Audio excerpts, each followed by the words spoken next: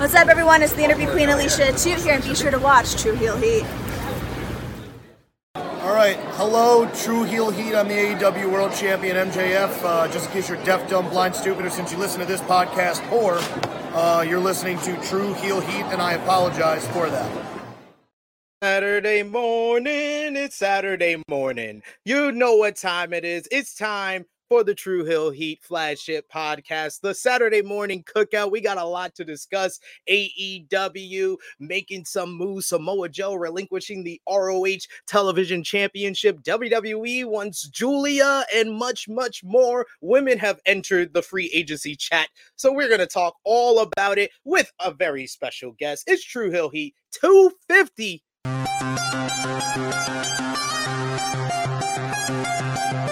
Hello.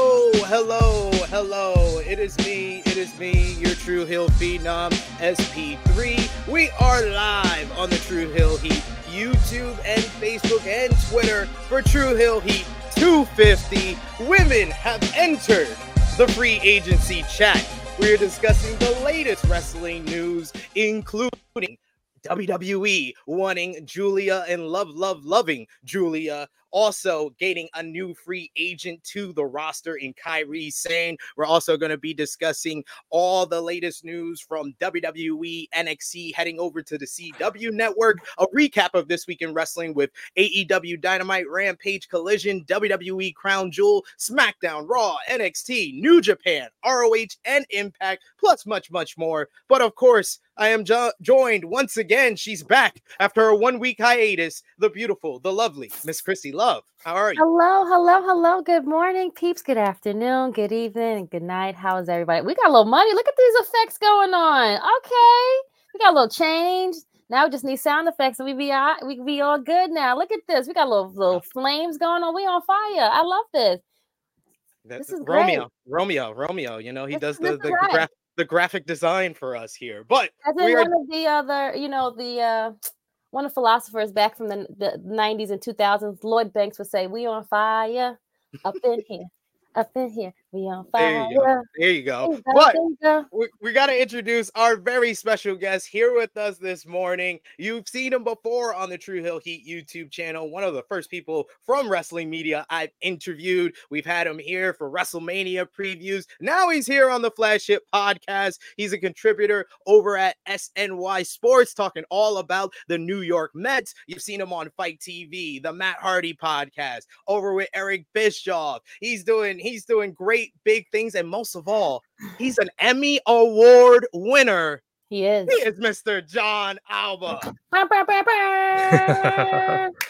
I wasn't expecting that 11 a.m. gas up there, but I'll take it. I appreciate you guys. Great to be here. I always enjoy catching up with you, SP3 and Chrissy. It's going to be a lot of fun today. We're going to talk a whole bunch of what would it be? Shenanigans. That's the word I'm looking for. Listen, I didn't get home till like 4 a.m. from work, so I'm slightly in autopilot right now. But we're gonna come to life over the course of this, and you're gonna see life born in the process in real time. So we're gonna have some fun here. Let's do it. Okay. Absolutely. But like I said, you have so much going on, so much on your plate that I had to read your resume. I had to take my notes, and read it there. But I love to hear, everything you got going on. Like, what is your schedule like, sir? How do you have time to breathe, communicate with other people around the world when you're on camera most of the time? It's a crazy schedule, man. You just kind of try to make time where you can and fit in the people that mean something to you. That's one thing I've really tried to learn to do over the past couple of years, especially, is prioritize my time with people more than what I do with my career. And I enjoy what I do for a career, but really I've had this shift where prioritizing personal relationships means a lot more to me right now than anything else. So you just try to find ways and times, and you don't get a lot of sleep, but that is what it is. Like that's part of the path. I have a Patreon as well, wrestlingaccordingtoalba.com, where I do a lot of cool stuff over there. We do tape studies of famous matches or matches that just happened. We break them down move for move. We do Ask Alba content, so fitting all that in, plus the regional sports network stuff with SNY, the two main podcasts I do. It's a lot, but we have a good time, Okay. And you tell me I'm busy, Chrissy. I know. You got kids in the household, man. That alone Gives you some street cred. That's the number. That's the number one job. That's the number one job. That's the street cred right there is the kids. Absolutely. That's a badge of honor. Especially I'm a twin dad. You know, one shot, one kill, boy and girl. There you go. Yeah. Easy work for you to get that one accomplished. That is very true. You're right. Call it the one shot, one kill. But my very important question to you, John Alba, what the hell happened with the Mets? And what the hell happened with the Yankees this season? Yeah, you know, on SNY, I get to talk about all the New York sports, so it's a lot of fun. Last night, did a whole thing on free agency for both those teams. I think that the Yankees are in a bad spot. I'd honestly rather be in the Mets spot right now than the Yankees. I think the Mets have more flexibility to move forward, but I think the Yankees are in need of an organizational philosophy overhaul. And until that happens, it's always going to be about moving the goalposts. So, you know, you see right there behind me, that's the 98 Yankees. That's the team that made me want to be a sportscaster. So I always keep that up there to remind me of why I'm doing what I'm doing. And this team right now feels very different than that team. I can tell you that. Much different. And I remember you telling me that, and that's how we bonded, because I told you I live very close to Yankees. Yeah. I can hear when a home run happens. But yes, let's get into the actual wrestling, you know, you guys came for. But we appreciate y'all for coming through live. If you're with us, if you're watching on demand, we appreciate you as well. Show that appreciation back the simplest way possible. Drop the thumbs up on this video. If you're watching us on YouTube, share this video with all your wrestling fans, friends, and family on all your social media platforms. If you're new to the True Hill Heat YouTube channel, hit that subscribe button, hit the bell to stay notified for all the great content here. And of course, we love to interact with all of you in the live chat, so sound off. We'll try to highlight as many of your comments as possible. But of course, if you're feeling generous and you want to give back to what we do here, you can send a super chat donations. That is very important to what we do here. We're a self-funded channel, so every little bit matters and counts. Plus, we will highlight your comment on screen with us here. Plus, I got to buy more Fiji water, so please keep it going, you know? Yes. Literally, John, I do a show with a guy who hates AEW and hates me doing that whole spiel at the beginning. So he says, when I say super chat donation, he said, tell him what you really mean. And I tell him, I'm broke. I need diapers for the babies. Like, sheesh, send $1. I'm not sitting here drinking Deer Park. I'm not drinking Deer Park water. We're drinking Fiji in this household, so we gotta eat well, you know. He's eating well over here. You got the expensive water. Like, I drink Deer Park over here. Matter of fact, I bought a Costco brand water. I'm just joking. I drink all kinds of water, Chrissy. I don't got my pinky out. I was like, John is not really from the East Coast, because what he really would do is get the Fiji bottle, drink the water, and fill it up. That's what we would do. Yep, you're right. Everywhere we go, we have a little bit left. Like, my son was about to get a new bottle. I was like, no, you better drink that water and fill it up. Buddy, these are reusable. Come on now. Come on. You have to take a whole new bottle. You know how much those cases of water cost? Nuh-uh. And it was like almost like half full. I was like, how you gonna get a whole bottle of water? Like, who are you? Nuh-uh. I keep my two beverages of choice next to each other. It's fine. So that's how we used to do the podcast all the time. On the Thursday night when it was drinking time. It was 5 o'clock. Thursday or Saturday. I don't even know what time it is. It's fine. We got Bala B in the chat with us. Thanks for joining us, good brother. He's one of our members. You can hit that join button for $1 a month and become a member. He says SB3 still the best hype man in wrestling media. I tried my best. Try my best, sir. Try my best. And he says, Jimmy hates AEW. I thought he's just keeping it real. I mean, it can be interpreted in certain ways. I'm just being honest. But yes, we appreciate y'all for joining us live. Appreciate y'all showing us love across social media. So that's why we start off every flagship podcast with our roll call, shouting out those supporting us across social media. Our top 3 conversation starters on the True Hills Facebook group page. We got number 3, Fozzie LaFleur, number 2, Cassidy Haynes, and number 1, Stewie Palmer. Thank you so much for supporting us over there. And our Patreon backers, you got Vala B, you got Alan Weinstein, Nick, Alex, Professor Chris, Austin K, Robert, Steve, 5th Generation Carney, Ladarius, John, aka WrestleScopes, Dan, Kobe, Dolores, John Martin, DJ Eric, Marcus Ryan, James, Alan, Santo, Queen Monet, Christopher, and Victoria Kid. Thank you so much for supporting us over at patreon.com/True Hill Heat. But let's get into some wrestling and what we missed from this past week. So we're going to start off with some AEW Dynamite. AEW Dynamite had a stacked lineup. Tony Khan heard people criticizing. He was like, I'm gonna give y'all a official AEW Dynamite show. The show did 804,000 viewers, and the show featured Maxwell Jacob Freeman, MJF, defeating Daniel Garcia, and a very good opener to the show to retain the AEW World Title. Post-match, MJF tried to shake Garcia's hand, but 2.0 got in the way and pulled him away from the handshake. Meanwhile, the number one contender for the AEW World Championship, Switchblade Jay White, he picked up a win over Mark Briscoe in a great main event to move on to face MJF for the AEW World Championship at Full Gear. Post-match, Max tried to get the Triple B back from Jay White, but he was able to escape before MJF cut a passionate babyface promo about Full Gear. However, the show ended with the Devil Gang once again jumping, this time, the Acclaimed and Daddy Ass backstage, throwing Bowens into a glass window. Glass? It's real glass? Cry me a river. Just saying. The devil was watching, and then finally MJF made it backstage after the beatdown, only for Samoa Joe to tell him that he's running out of friends. You also, speaking of friends falling apart, you had the Young Bucks challenging the Golden Jets for a match at Full Gear, with the stipulation being that if the Golden Jets win, they get the Young Bucks title shot guaranteed anytime of their choice. And if the Bucks win, the Golden Jets have to disband. Omega accepted and put the Bucks in their place for acting like whiny little bitches, plus mentioned that he always beats them whenever he's across the ring from them. Yeah, Swerve Strickland, he defeated Penta El Zero Miedo in an excellent bout. Post-match, Hangman Adam Page was a crazed father and attacked Swerve Strickland, ending with a dead eye off the ramp through a table. Yeah, Timeless Tony Storm and Hikaru Shida signed their contract for AEW Full Gear. Meanwhile, number one Tony Storm fan, Mariah May, made her debut in AEW and will meet Timeless Tony Storm next week. And then finally, Samoa Joe defeated Keith Lee in a fun hoss fight to retain the Ring of Honor World Television Championship. He became the longest reigning champion just last week.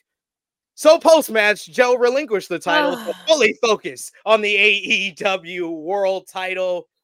And not a lot of people were happy. Some people were happy because they're like, get Ring of Honor out of here. And then some people are like, you're demeaning Ring of Honor. But I heard the sigh from Miss Chrissy Love. We're going to start with John Alba, though. What do you think about the decision to relinquish the Ring of Honor Television Championship? I understand the thought of keeping Samoa Joe strong, but it does send a message about the Ring of Honor titles in a way. It's a very old school wrestling thing for when a wrestler wants to move up the card, they relinquish a title in order to earn a title shot. So I understand the thought process in it. I think the failure was in the execution more than anything else, where you have this match that Keith Lee is challenging for a championship because the championship is supposed to mean something. So Joe wins the championship match and then just says, I don't really care about it. So really that, in my mind, using the transitive property devalues a lot of what Keith Lee was trying to accomplish. Now, had he done this next week after winning this match and then had his own segment where he's like, I'm surrendering this because I want that world title shot, I wouldn't have had much of an issue with it at all. I 100% agree with you. Agree. Like, absolutely. Yeah. Like it just really been like, so we wasted the last 10 minutes. We wasted the whole very competitive match. What does Keith Lee look like after that? Right? Correct. Like, a guy that doesn't care about the title just beat you. Correct. Yeah. All of the above. Everything. You just made Keith Lee look even worse now. We're excited to see him on TV. He's finally he got a title shot and then he loses and then you give up the belt. Like, I understand the direction here is MJF and Samoa Joe, so you don't want to beat Samoa Joe. I understand that entirely. But I have two ways of saying that then. Number one, don't make the match. Or number two, you just flesh it out where, again, that happens next week and you don't overshadow the focus at hand here. Yep. Yeah. Ding, like ding, ding, ding. I'm just like, I understand not wanting Joe to take the loss, but you can protect Joe in a loss. I've seen you do it 101 times, and I am sorry. Ever since Supercard of Honor, I have said Mark Briscoe should have won the TV title there. And I said Mark Briscoe should have been the guy to beat Samoa Joe because I always think the point of a long title reign is to put over the next guy. Is the reason you Not have just the put long over the title next reign. guy, SP3, but also put over the big baby face. Like that's and Mark Briscoe is undoubtedly the A big big baby face face. in Ring of Yep. Honor, right? Yeah. Like I said, my friend, he's questionable with how he hates AEW, and he's even been like, oh, Mark Briscoe around, are they just doing this because of Jay? Even he said this week after like the promo segment they had for Mark Briscoe and the main event matchup, he said like Mark Briscoe's so undeniably entertaining, I cannot hate on him. So how do you not have that guy be the one? And even if he wins it now, it's kind of like, well, you didn't beat Joe. It's kind of like when Ember Moon won the NXT Women's Championship after going so long to go after Asuka after Asuka relinquished it. It was never the same. It wasn't the same when she won it. I don't think it's going to be the same for Mark. That's unfortunate. But, of course, everyone's talking about the other part of this big angle for this show, which was the Devil Gang jumping the Acclaimed. Where are you at, Miss Chrissy Love? Where is your belief on who the devil is? Because we've heard people say, oh, maybe it's MJF as a split personality. It's Adam Cole. We've even been getting the popular belief over the last couple of weeks has been Dr. Britt Baker, DMD. But where are you at on who the devil is? It's really hard to kind of cipher. I feel like it's both Britt and Adam doing it together, trying to like throw people off. It'd be like, this couple, they're missing, he's injured, but he's really not like, that injured where he can't be like have people do things for him. So, he have henchmen to like, call up and do these things. So, I mean, I'm excited. If I'm wrong, I'm wrong. But I mean, I think it's the both of them working together. What are they going to do? I don't know. Let's see in game. Where are you at on the devil who done it, John Alba? I think that there's potential for this to be a very intricate story when all of this is ultimately told.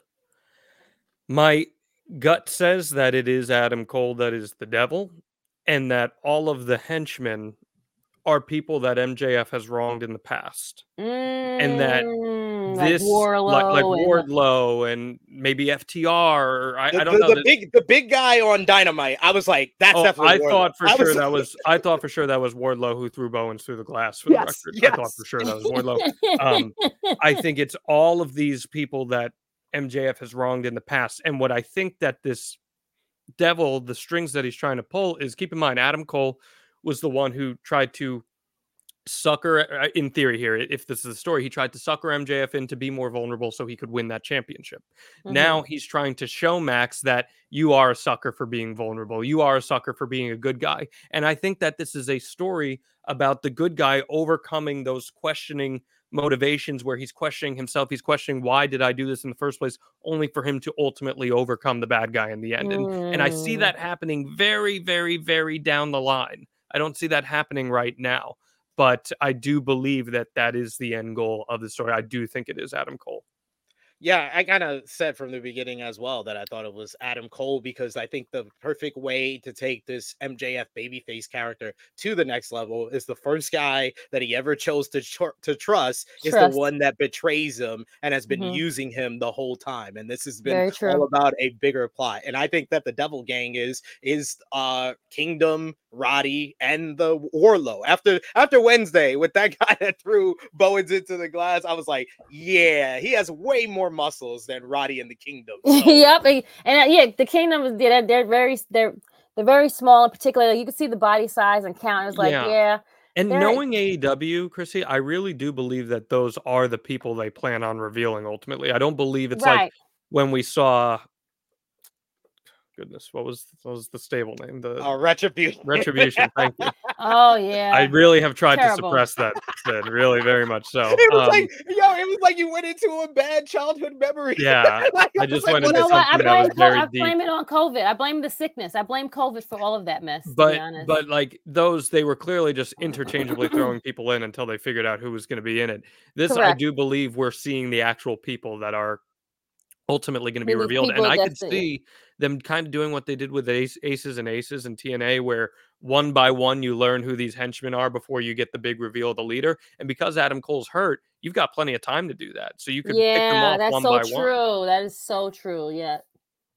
Yeah, I think that is a smart way to do it, and I like people were down on it at the time it's going, but as we've gone away from it, people look at it more with rose-colored glasses. But the aces and eights was a good idea. They just chose the wrong people. Yeah, the behind the execution back. wasn't there, but the idea was good for sure. Yeah, Mhm. yeah, yeah. When the first person shouldn't have been Devon Dudley. Like, I'm just saying, the first person on Mass should not be someone that immediately made me not interested in it anymore. No, But but it listen, made sense in the long run. when they did the Bully Ray reveal, though, it was a pretty meaningful reveal at the time, you know. So it's not to say that it can't be done well. And I am curious who all the henchmen are. I think for sure Wardlow is one of them. I just don't Because really remember, he said, know. remember, and then the last week, week before that, I forgot what it was. He was like, "I'm gonna make your life a living hell." Remember, he was Yeah. like looking for a partner or whatever, and like he got hemmed up, and he made MJF look like a sucker. Yeah. Yeah. He said, "I'm going to take everything from you when you least expect it." And maybe he's a part of this devil gang who just took away one of MJF's new friends. Correct. But we do have a nice comment here in the chat from Vala B. He says, "I want to shout out John Alba and Matt Hardy for the recent Daniel Garcia interview. That was fun. I have always been a big fan of Danny and had a great time listening to that on the Matt Hardy pod." Thank you for Nice. that. Thank you for that. Yeah, I mean, I've known Daniel Garcia since he was 19, and I feel like I really got to help get his profile out there a little bit, especially 2021, where he was on that amazing indie run there. I think it was one of the greatest years for any indie wrestler ever in terms of match quality, quite frankly. So to see Danny doing what he's doing right now, you know, I had some qualms about the match on Dynamite, but No. all things considered, I'm just really happy to see him being the focus of a story here right now. He deserves that. What is your qualms on the match? What do you mean? My qualm was with the finish. Oh, I felt that Danny, who like the whole psychology of the Daniel Garcia character, right, is he's a wrestler, but he's pretending to be a sports entertainer. So as the wrestler, him just kind of getting caught in the salt of the earth and tapping pretty quickly seemed almost an antithesis to who he is at his fiber. Like, I think in that moment, in that finish, we should have seen him whipping out some of those wrestling counters, and he could have tapped, he could have gotten caught, but it happened so quickly that I'm like, he should have held on a little longer or whatever. There was just an opportunity to showcase the foundation of this character that we know exists, and we know it's going to come out, it's going to happen. Okay. And I would have used that as an opportunity to tease that rather than him just getting caught and tapping pretty quickly. Okay.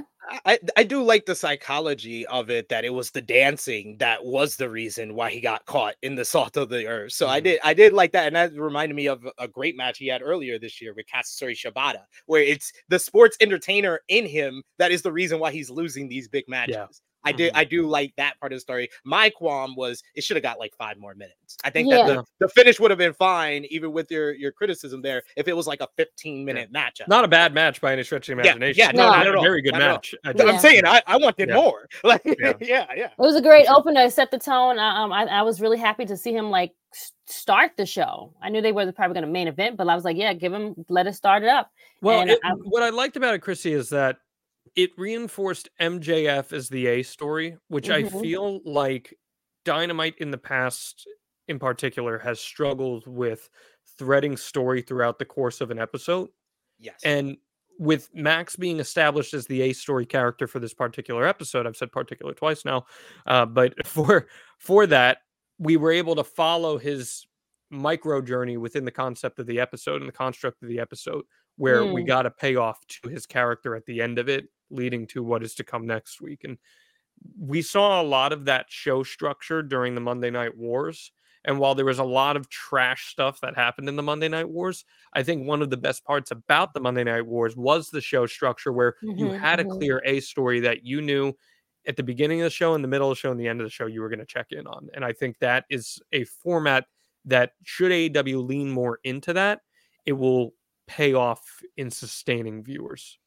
Yeah, like that's one big thing that we talk about on AE Ramble every week. Is like, if it has a show long narrative, we're probably going to be positive on the show. And we've been positive on last 2 weeks because it's been about MJF. And I really feel like Tony learned from 3 weeks ago when he put the whole MJF story in the first 30 minutes, and then we got that huge 200,000 fan drop. I think he's learned, and I think you've seen that over the last 2 weeks. Yeah. We got a super chat donation here from Joel Wood. Thank you so much. Rock hard, Joel Wood.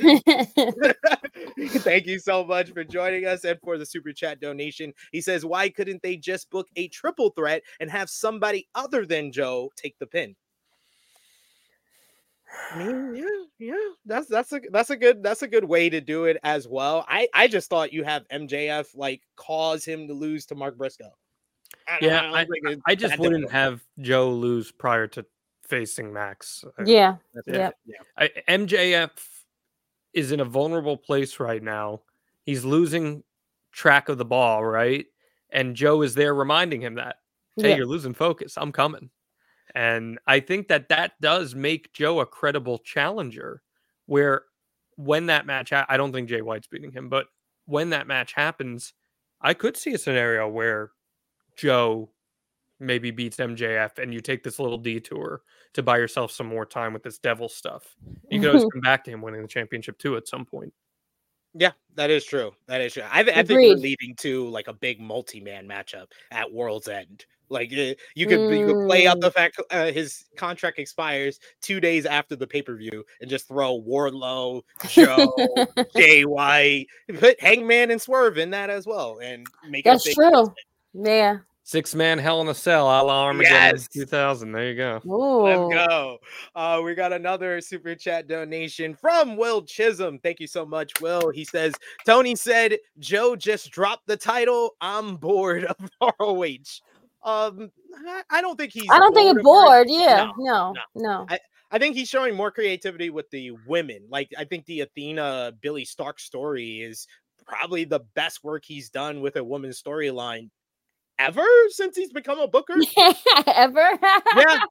I honestly, he's taken his time. He's let it fleshed out. It's been entertaining every single week. Who, Tony Khan, you mean?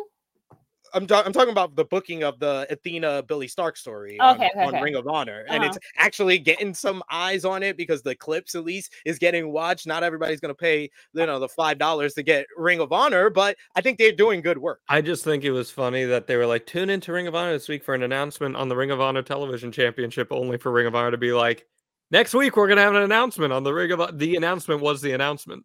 Right. It's like, what?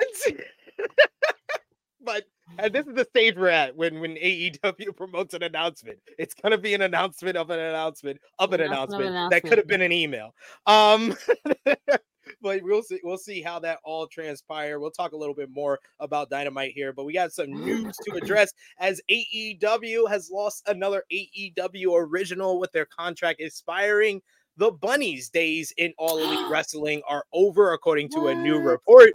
PW Insider reports that the two sides mutually agreed to part ways, according to sources, though no details are available beyond that. As the site notes, the Bunny was removed from the AEW roster page on Thursday of this week. She has been with AEW since March of 2019, and of course, before that, she worked at Impact Wrestling as Allie. So, Impact is becoming TNA. Maybe we can see her there, but probably. I mean, if I'm Paul Lefebvre, I'm going to be looking at the ratings numbers and realize that the people from All Elite Wrestling really needs to get is the Bunny and Riho, because they whooped his ass every single time. They was against when AEW was against WWE. It was always the Bunny or Riho that was outdrawing WWE. So I think that Triple H needs to give Bunny a call. But what do you think about Bunny's time in AEW being over, John? Yeah, I think she was a good foundational piece for them when they started the company. She was a good representative of the company. She kind of got surpassed by a lot of the women they brought in, I feel like. And that's nothing against her. It's just they brought in a lot more talent. And that's the nature of the beast, right? You bring in more talent, people start to develop a bit, and all of a sudden your spot changes. Now, keep in mind, she was literally killed off in Impact, but she didn't die in TNA. There you go. Where are y'all heading with this stuff now? Look at you. Saying, I know, Chrissy. I mean, you were reacting pretty big there. What do you think? Yeah, you seemed upset that the Bunny is gone. I was shocked.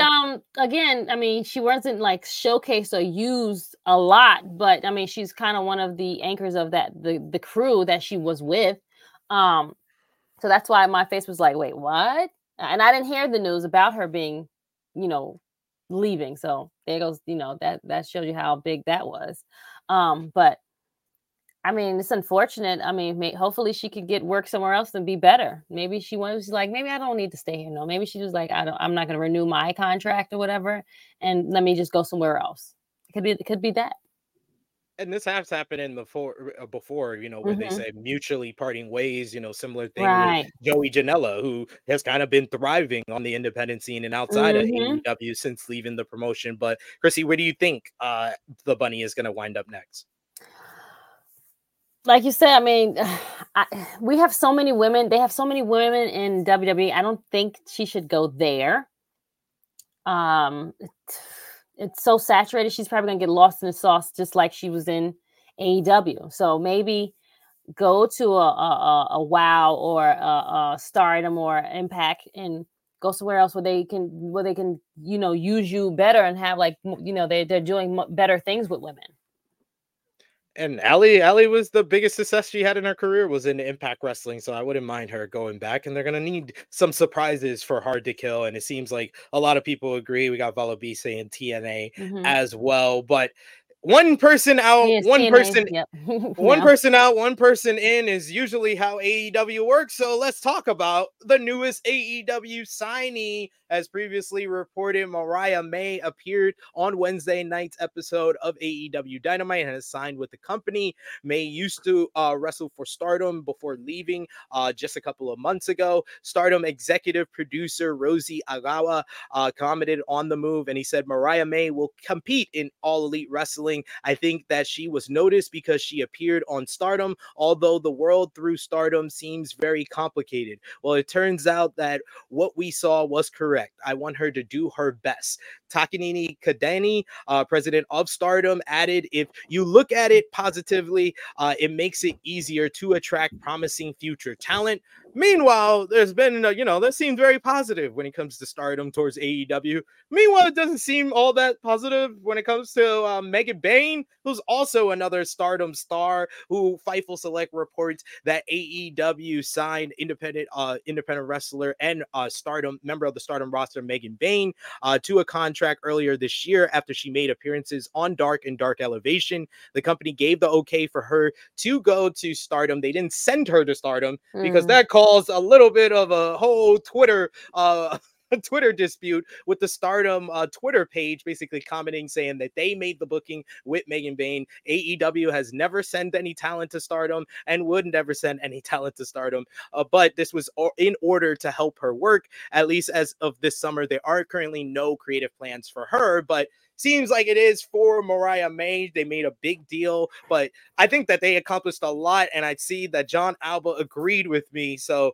you had a very tweet that got a lot of attention regarding Mariah May's introduction into All Elite Wrestling. There were certain people that were like disappointed if you're a fan of her debuting in a backstage segment, but I thought the time was effectively used, and I saw you kind of explained it so very well, John. Yeah, I had a really interesting group of feedback to what I had to say, because I feel like most people agreed, but there was definitely a lot of pushback too, which I'm more than happy to listen to what people think about things.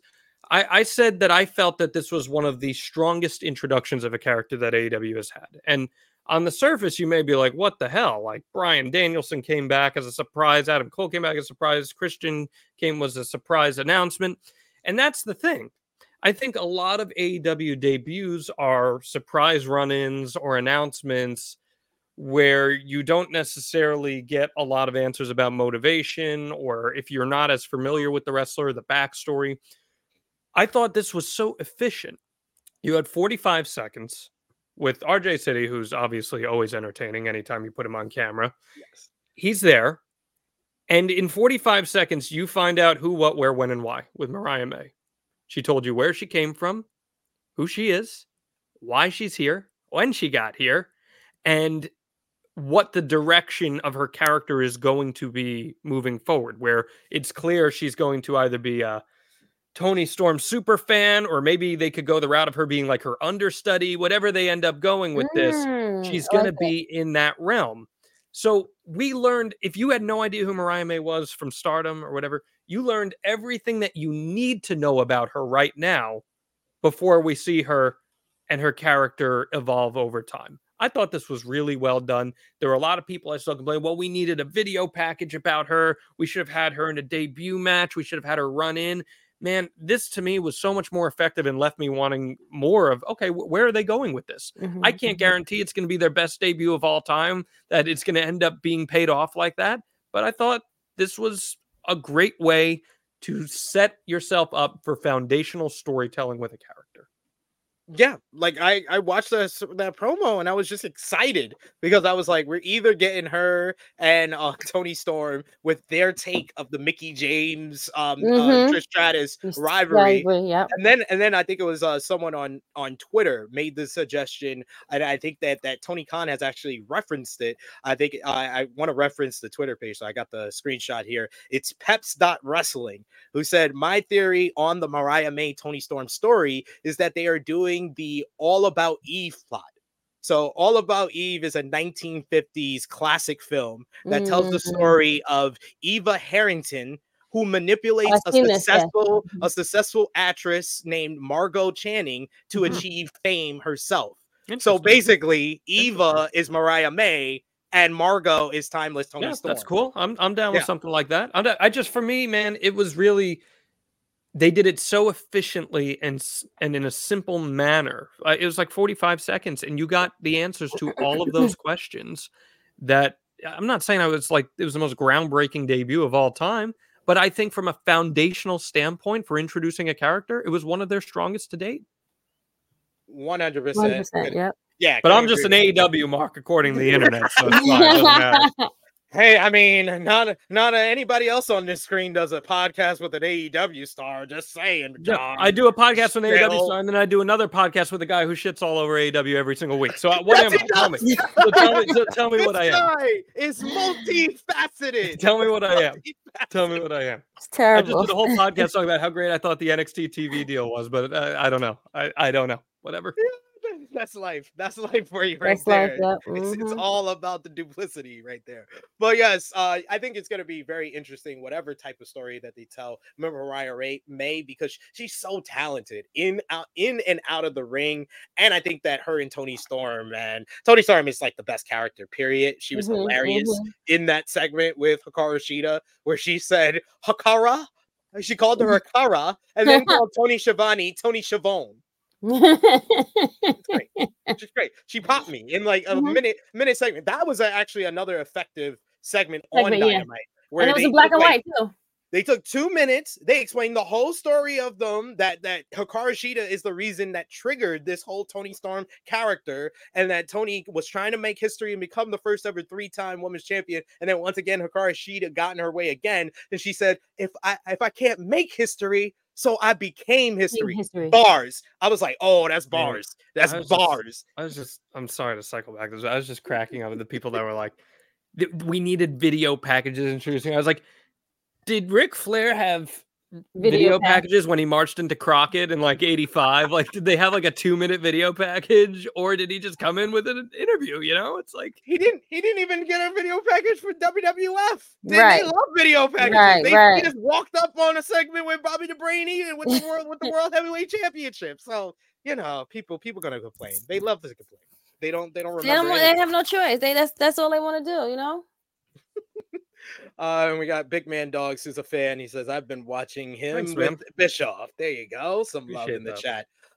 Moving on to last night, you had AEW Rampage. The show featured FTR defeating Commander and Elio Del Vikingo in a terrific main event matchup. Probably the best match FTR's ever had with luchadors.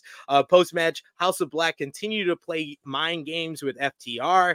You also had Ricky Starks beat Preston Vance in a decent opener. Post-match, the champs attacked Vance until LFI made the save. You also had the Don Callis and Prince Nana make a deal to have Brian Cage join up with the Don Callis family for the Like a Dragon street fight coming up this Wednesday on AEW Dynamite. Red Velvet picked up an upset win over Ruby Soho when Ruby Soho apparently got flowers in the middle of a matchup from Angelo Parker. So Angelo Parker and Ruby Soho's romance is continuing, and Soraya and Daddy Magic don't like it.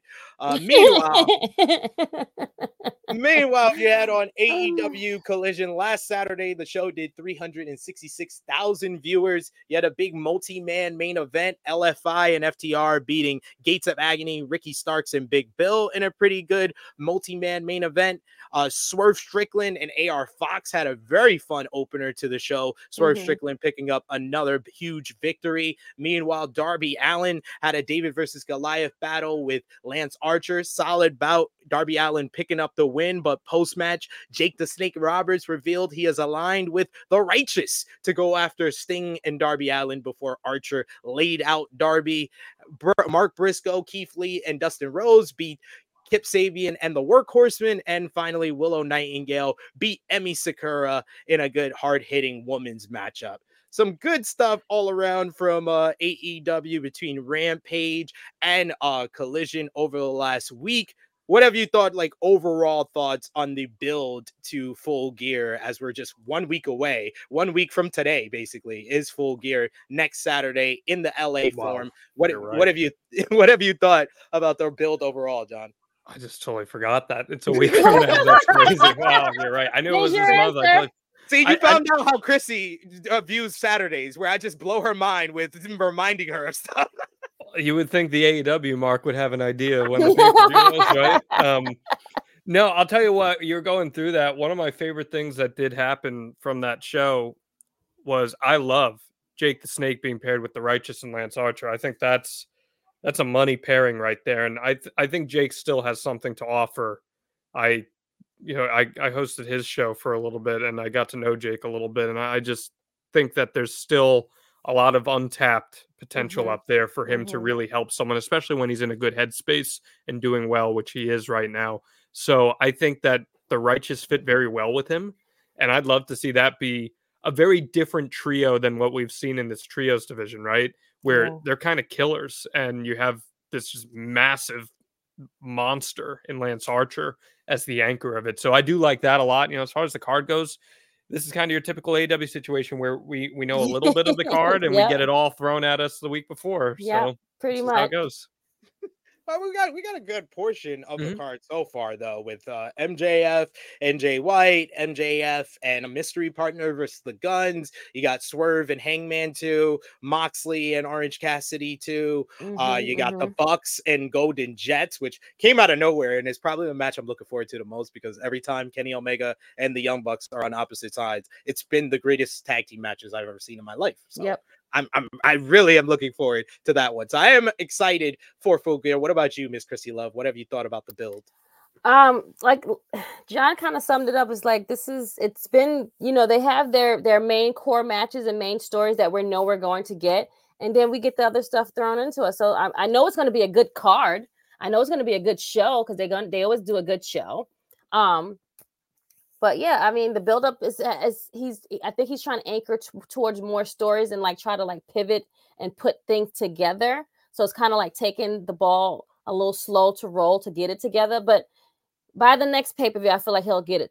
Sid, how many matches do we have announced for this card right now? I think it's 7. Oh, this is actually a record. That's I was like, I get what y'all are saying. Usually, this is usually true. But no, we got more. We got more this time. I feel since Wrestle Dream, he's really been a little bit. I think that he's really like gearing up for this once a month pay per view because I thought Wrestle Dream, out of all the builds this year to a pay per view, was the best. And when you look at Full Gear, the Jay White and MJF stuff has been very strong. Out of nowhere with like 2 weeks, like I said, Golden Jets. And I'm not crapping on the build for the show. For the record, I'm not crapping on. I feel like we're so. Like I said, you're right usually, but not this.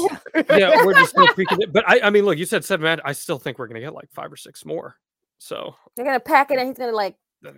You'll get 3-0. you'll get 3 0-hour matches. You're right. Yeah, because we still don't know what the AEW World Tag Team title match is going to be. We don't know. I think the TBS title, they're kind of building it. It's going to be a 4-way, which I will give AEW credit. They got me very interested in this 4-way with Chris Statlander, Julia Hart, because Julia Hart should win because Julia is the draw. She's the draw. Hart pushing Julia Hart.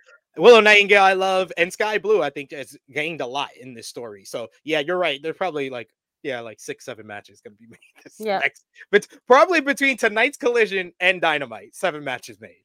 There you go. Over under, y'all put it in the chat. Over under 7 matches more made for AEW Full Gear. Got a couple of comments I see here. We got Follow B. He says, why are you so sure Giulia is going to WWE? Because we've heard nothing about AEW even pursuing Giulia. But we'll talk more about Giulia in a bit here. But yeah, I mean, do you think that AEW might get into that conversation now that it's in the news, John, with Giulia being such a big, prominent female free agent coming up next year? I mean, maybe they'll get in the conversation, but I think she's WWE bound. I agree with you.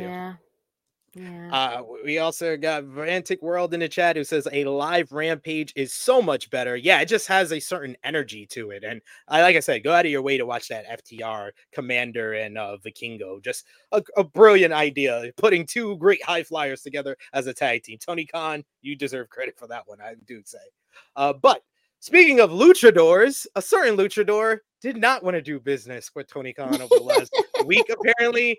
AEW reportedly changed plans on a AEW Rampage episode late last month because Grand Metalik didn't want to lose. The Wrestling Observer newsletter initially reported the news that a match was booked for the October 25th episode of Rampage in which Commander would have faced Metalik and gone over. That report said that Metalik refused to lose the match and the bout was scrapped.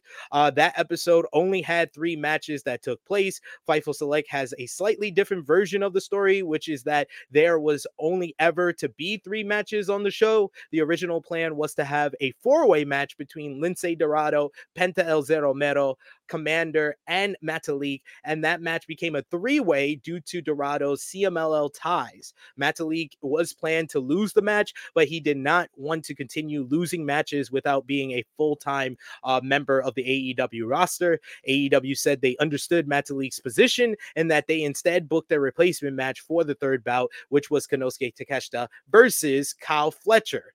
So, Chrissy Love, I wanted to ask you first. I think John will be back with us in a bit. I think he just popped out.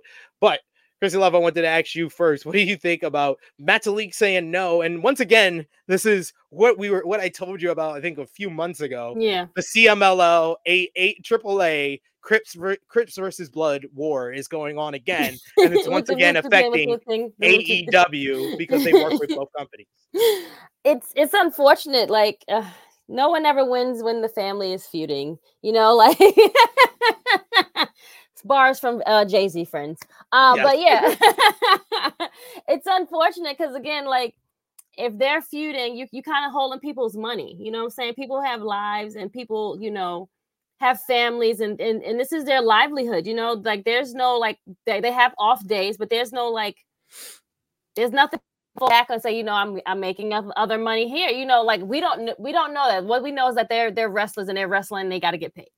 So it's unfortunate that like they're holding like these people back and they can't have their livelihoods are taking away right now because you guys want to fight and be have wars and be gangsters and shit like that. Like like it's just annoying.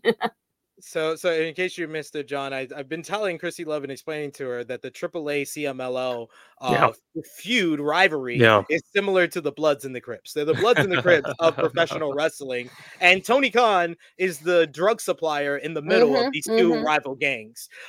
So what do you think about this whole Grand I won't venture into that territory. But, it's an analogy, folks. Yeah. I'm not saying anything. It's an analogy. Sorry about that. StreamYard just yeeted me for some reason. They just decided that I wasn't part of the show anymore. But yeah, I mean, I get it. Like Metalik feels like he can't lose without being under a full-time deal and given the circumstances, and it doesn't seem like there's bad blood over it or anything. So honestly, I think it's kind of a non-story more than anything else.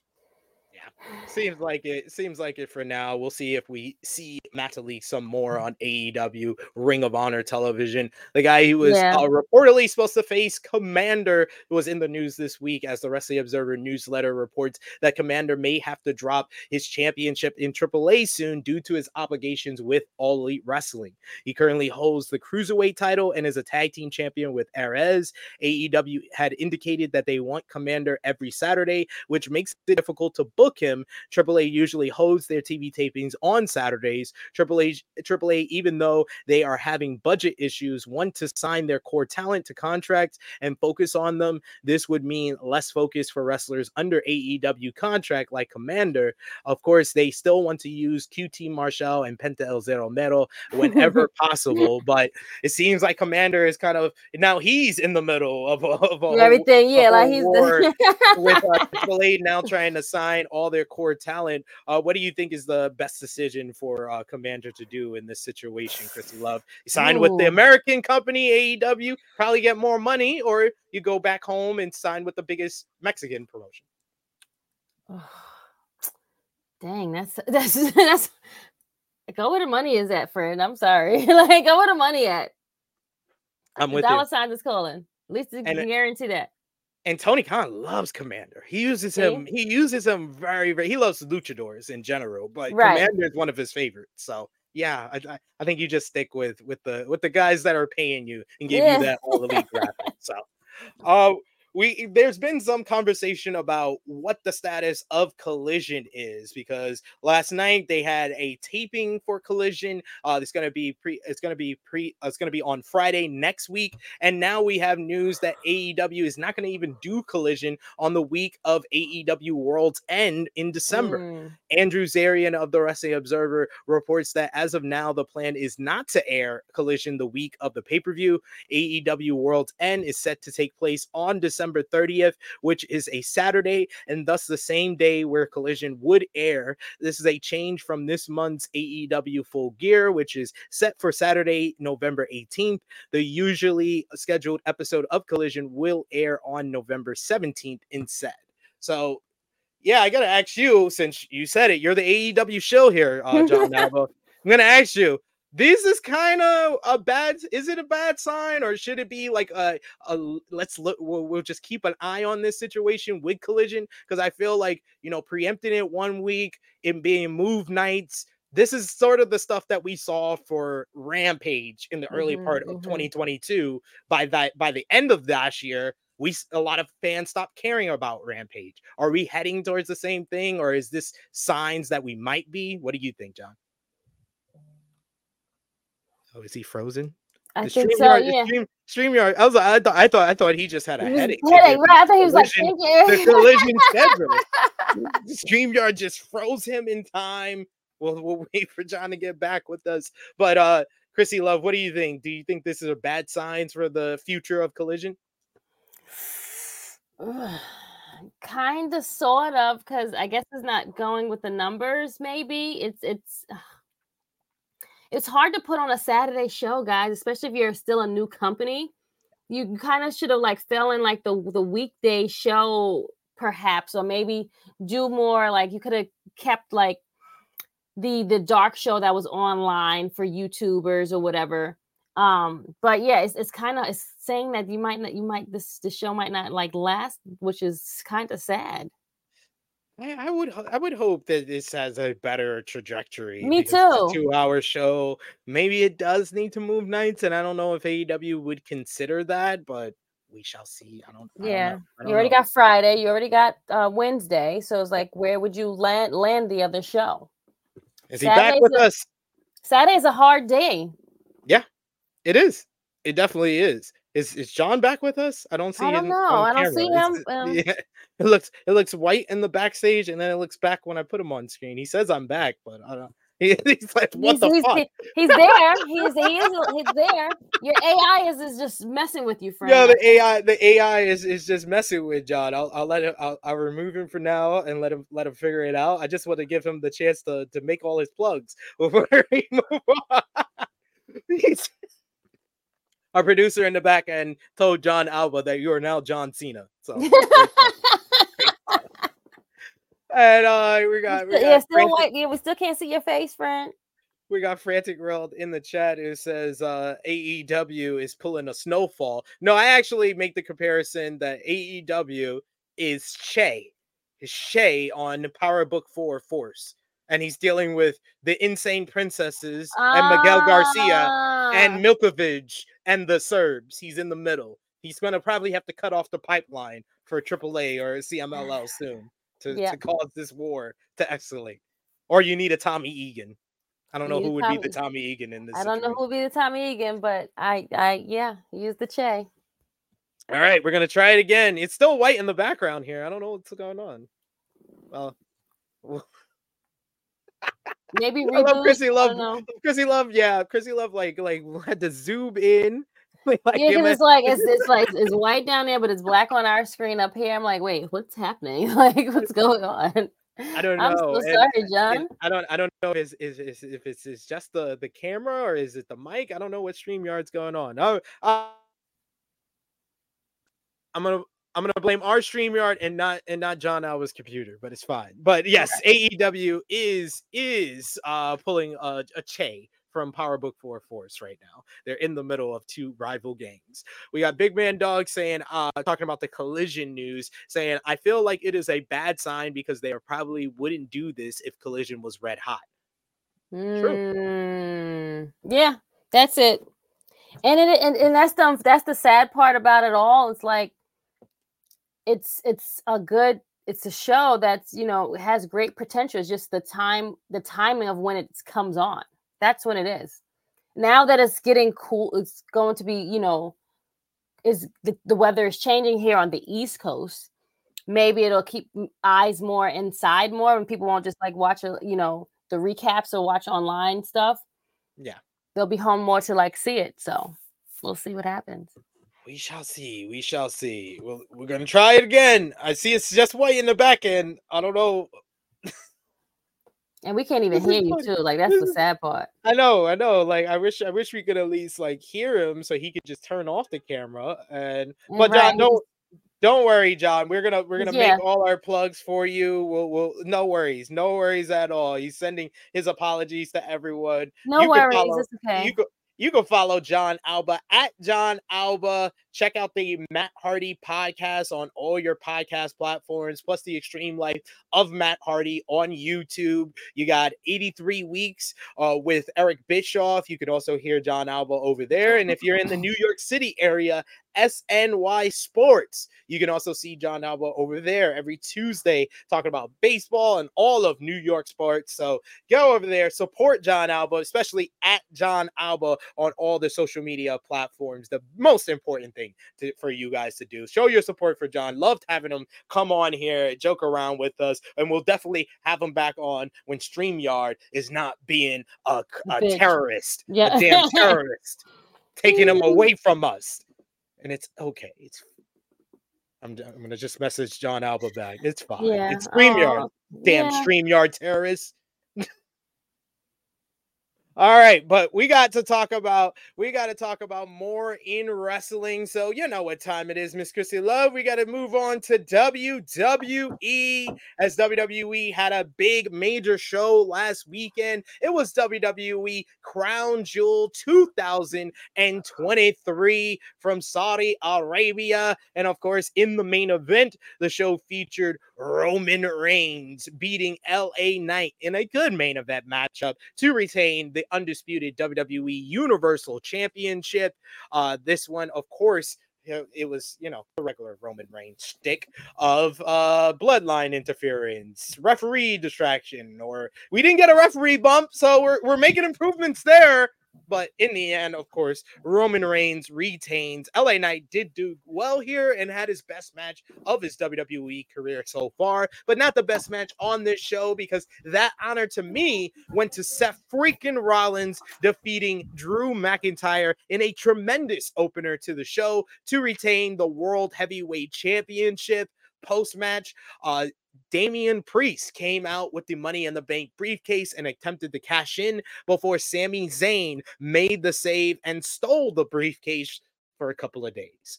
Meanwhile, Solo Sikoa delivered 11 Samoan spikes to throat fuck John Cena into a tease. Yo, I'm dead. Stop it. What's wrong with you?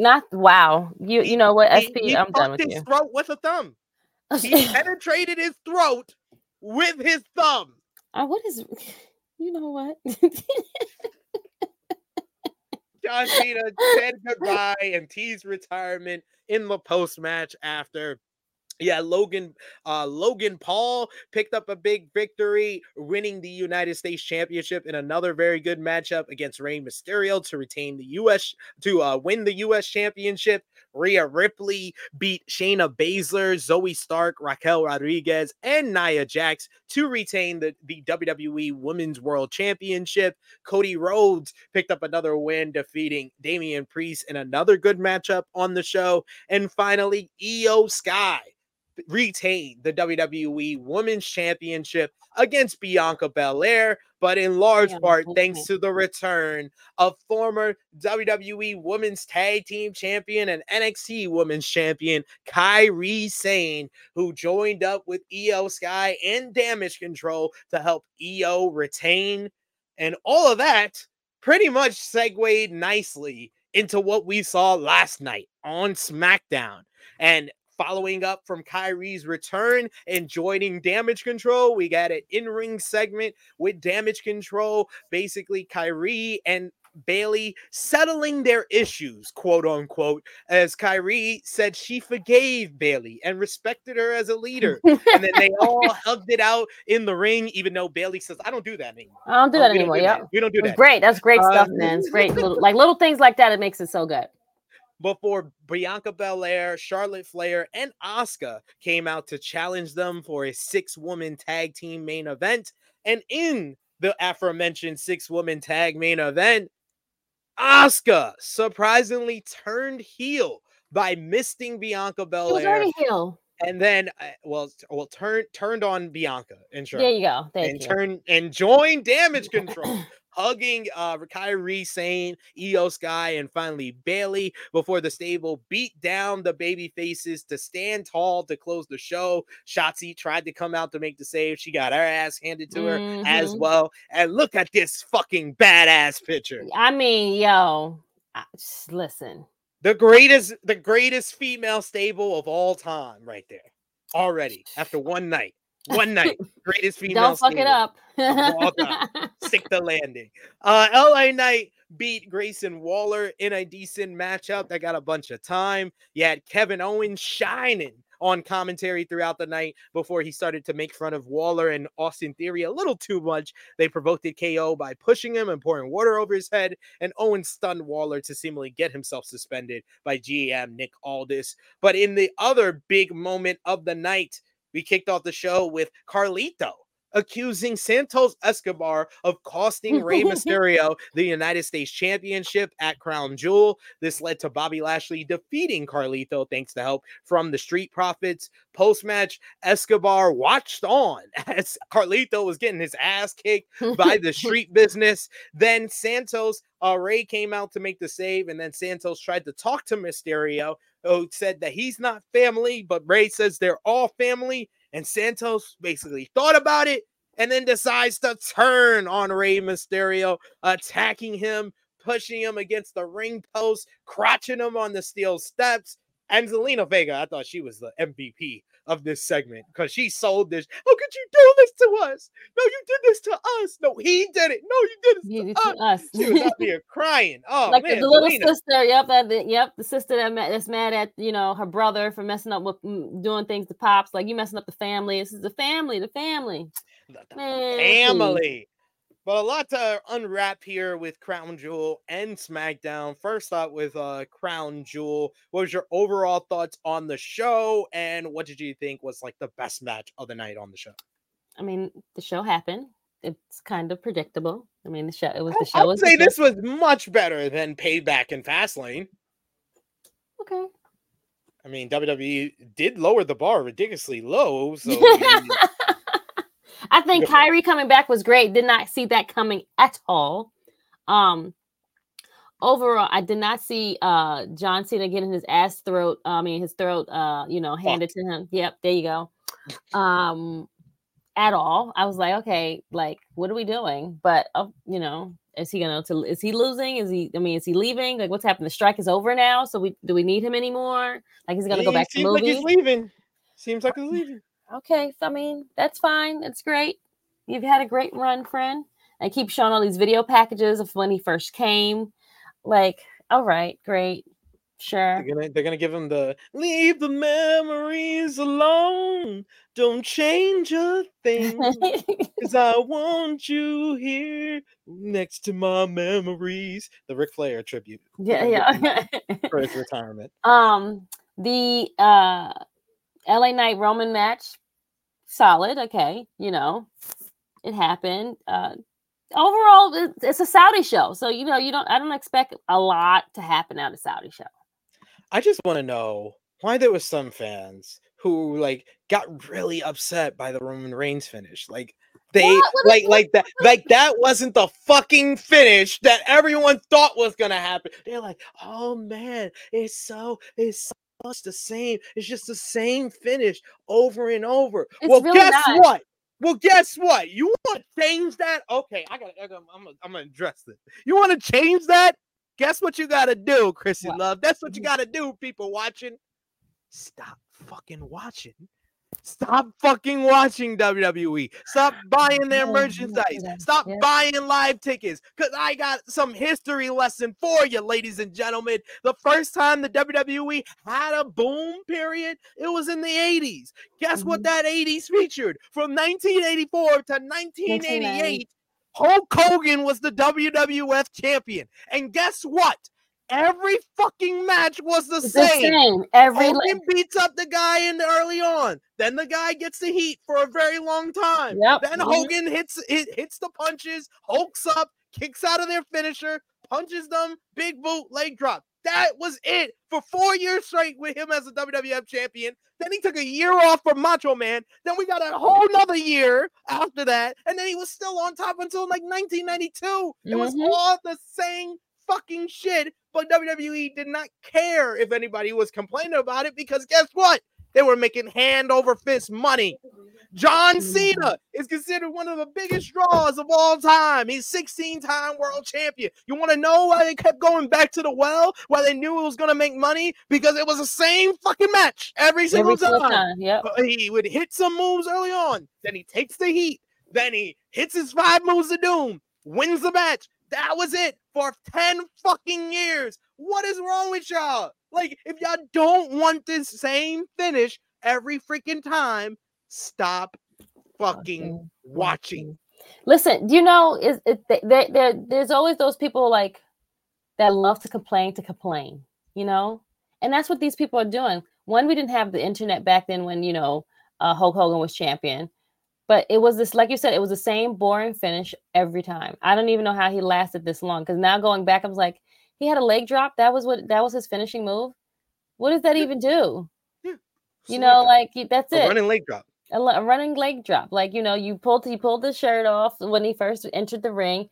Then, he would get all the power back, and we ate all of that shit up. How? Don't know. Hey, his theme song is a bop. His theme song is a bop. The theme song is still a bop. You hurt my friends, then you hurt my pride.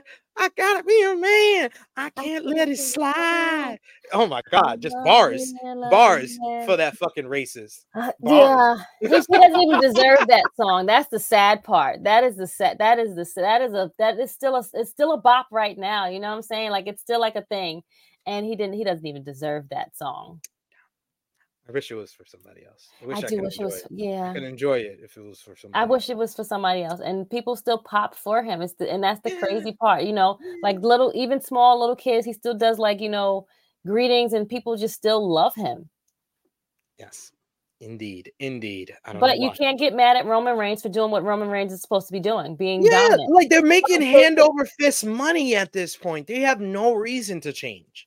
None whatsoever at all. Like it's okay. It's fine. I really do wish that more people would admit, though, that we started getting the same finish when Triple H got in control. Because when Vince was in control, Roman just used to beat people. Roman just used to, he straight up beat baby faces like John Cena. Like he didn't cheat all that often. Like, he cheated in the Kevin Owens feud. He cheated in the at WrestleMania 37. But like Cena, he beat clean. Big E, he beat clean. Yep. Like, yeah, it wasn't the over the top run in, ref bumps, ref discretion. That finish, that's a Triple H thing. That's not a Vince thing. And that's why it keeps happening, because that's who is in charge right now. So, you know, you can't get mad at, like, listen, I keep telling people, like, you guys got to get over this. He's going to be champion. Oh, well, he doesn't come to work. Okay, so what? And you're watching the product. Like, be happy that we have a product to watch. Indeed. I didn't hear no one complain because Seth wasn't wrestling. Now, obviously, he wrestled on Raw, like, for the first time. Whoa. You want to keep saying, like, we want to keep hearing that, and then have him just second-rate champion. The real world champion on Raw is Gunther. Hello. But no one says anything about that part. You know, so they pick when people complain to complain. SP. That's just what it is. No one is happy. No one, like, just go somewhere. Like, we're going to have Roman as our champion. He's going to probably be back by Rumble. Like, I'm telling my son, he was like, "Oh, why do we have this champion?" It's like, you don't understand this because you're still small. And every single boom period in WWE, like I said, that's why you have to give people history lessons. Every single boom period in WWE has had the guy for a very long time. Like, Hulk Hogan was the guy for a decade. Okay. Yep. Austin is the only one. It was like the exception to the rule where he was only like at his height for 5 years. 5 years, yeah, right. 5 year, a 5 year stretch. Span, you also had like The Rock around that same time. Exactly. You had other people. That. Yeah. So you had stuff like that, and then you had Cena for a decade, and we had and they threw that, and they threw him that after a long time. And we had to deal with Roman for 5 years before they figured out how to use Roman. And now we get in this long title reign. And I just don't understand. Like I said, every single period of WWE, especially when they're making the most money, when they're a hot product, it's because they have the guy already set up. Yeah. The Attitude Era had a lot of, great wrestlers at the time, but it was Austin. And then when Austin got injured, it was The Rock. Like, that's the reason why the Attitude Era was that boom period, because you had Austin and you had The Rock. And I think it's going to take like 5-10 years for us to really acknowledge that Roman is the catalyst for everything going on right now and why they're so hot, because they finally made a star who's as big as the company. Correct. Absolutely. And again, it's something where you have to just like, let it just ride it out. Like, you guys weren't complaining when Hogan would leave, come back, be champion, leave, come back, be champion, leave, come back. Every single time that man left, there was no story, there was no nothing. We just know that this man brings numbers, and he is a pop. When you heard that music pop, it is over. They don't give a shit who was in the fucking ring. He was winning every single time. Every time. Didn't matter who his opponent was. He was winning. Didn't matter the company either. When he went to WCW, it was the same shit. He won every single even when he was a fucking heel. He won every single time. He won every single time. He had that in his clause. Like, he's going to win. We got a super chat donation. Thank you so much from Will Chisholm. Will Chisholm, honestly, you're one of the top super chat givers on our channel here. You, Vala B, Trey Jones, we appreciate y'all. Thank you so much, sir. He says, poor Bailey, don't know they going to put that bullet in her after Survivor Series. Yeah, but we were talking about even Dakota feels like she going to turn on Bailey after last night too. I mean, first of all, when Bianca came out and I saw Charlotte, I'm like, okay, cool, I get it. Then I saw Asuka. I'm like, wait, what? This don't even make no sense. I was like, Asuka not even a face. Like, she's supposed to be a heel. Like, what are we doing? But then when I seen the end factor, I was like, okay. I just, kind of wish it was pulled off a different way, but whatever. I'm here for it all, because I know at the end of the day, all those girls have kind of like wrapped around stories that kind of entangle each other. Yeah. There's a story for each one, and it can bring us along for a little bit. Why Asuka? Asuka was there because, you know, she's besties with Kyrie. Kyrie was her friend when, you know, they're going to go against Bayley because you beat up it. You may have forgiven her, but I didn't.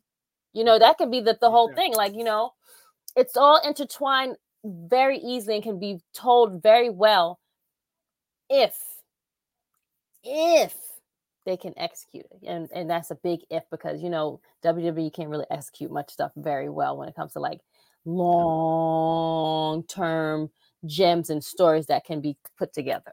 And I think I said it on AE Ramble because Jimmy loves talking about WWE, but I'll say it to you here since we're actually talking about WWE.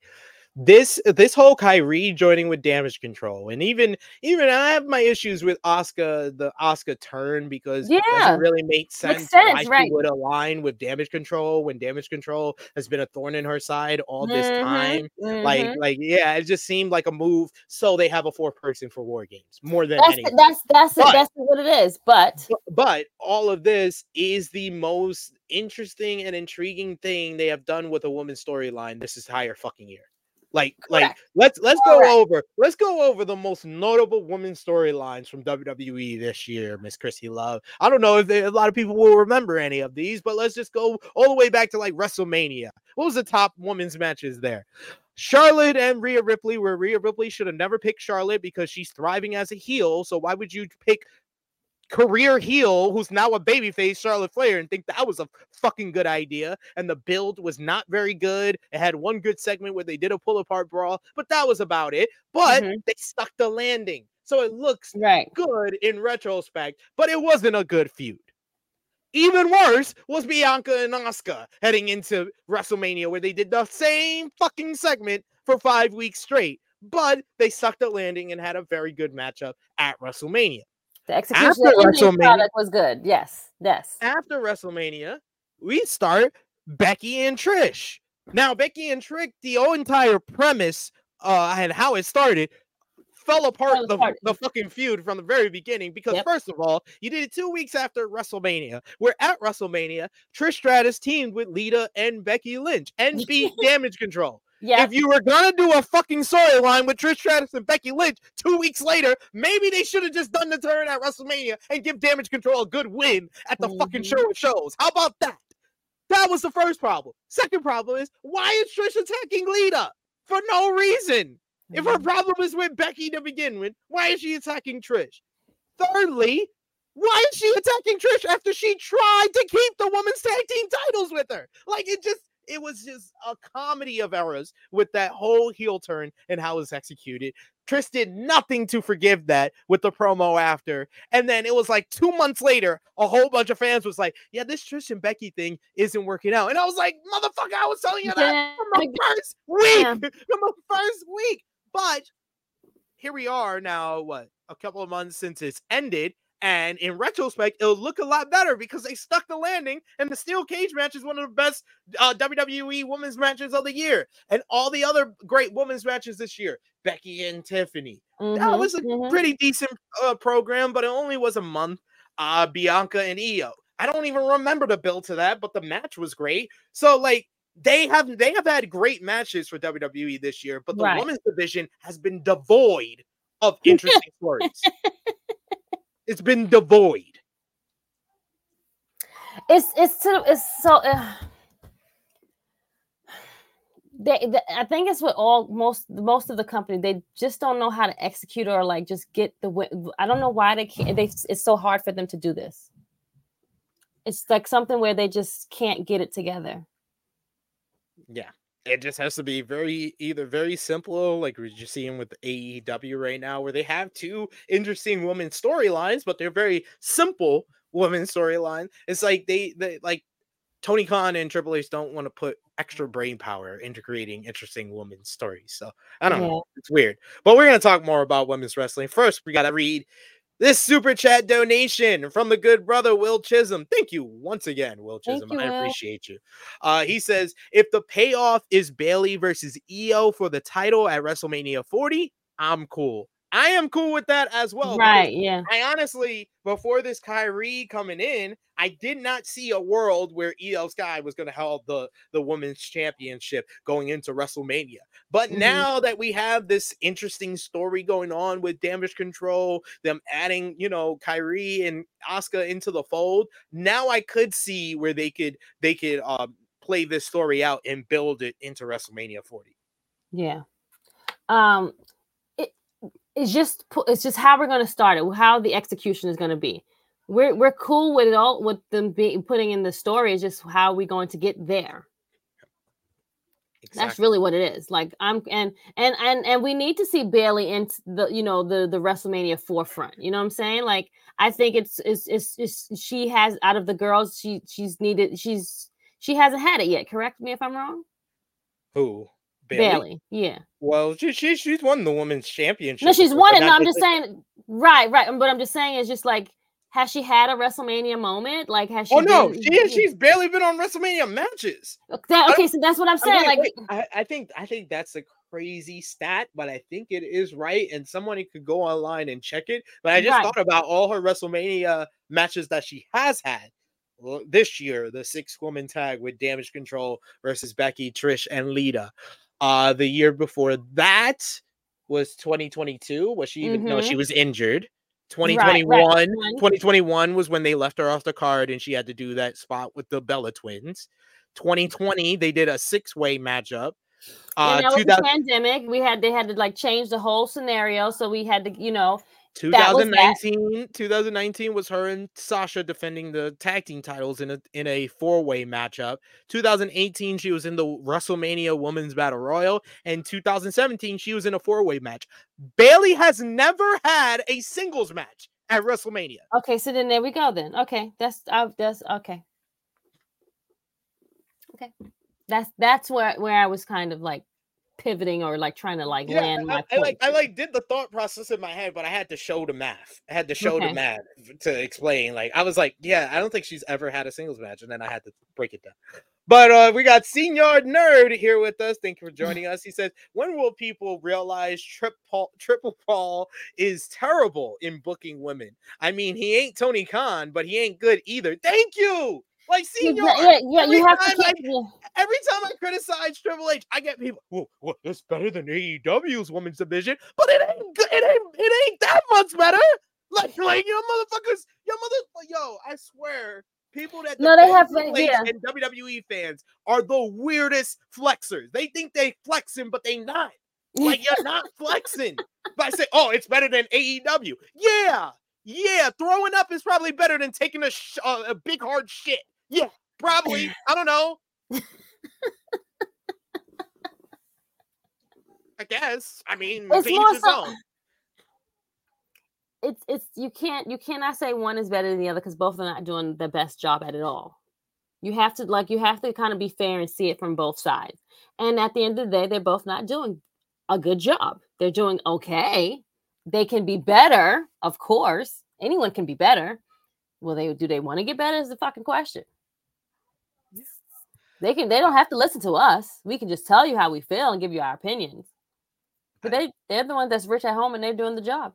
So if any of my previous statements wasn't high takes, I may get this hot take and I may get Chrissy Love who look at me weird. But Bell says Bayley might be the most underrated of the 4 horsewomen, honestly, which is crazy to me. It's not crazy to me. I think she is the most underrated of the 4 horsewomen. You know why though, right?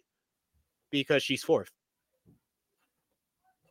She's 4th. She's 4th out of that group. Like, she's the 4th best. Like, I'm sorry. I'm sorry to say that to y'all, but like, when you're in a group with Mercedes Moné, who has become this crossover star and, 6-time women's champion WWE, IWGP women's champion, that fucking New Japan created a fucking title for her. She's a big, huge star. Charlotte Flair, one of the first women to main event WrestleMania, 14-time women's champion, the daughter of Ric Flair, and Becky Lynch, who fucking became the ¡1 star in WWE and was the woman who won the first WrestleMania. Yes, Bayley is 4th in that. Like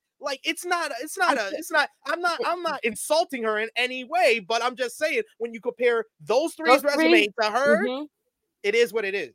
And I don't think Bayley, I think people more they love the hugger version of her, but I think they love the evil twin of her even more. I feel like she got much better. Like she's been a good wrestler the whole time.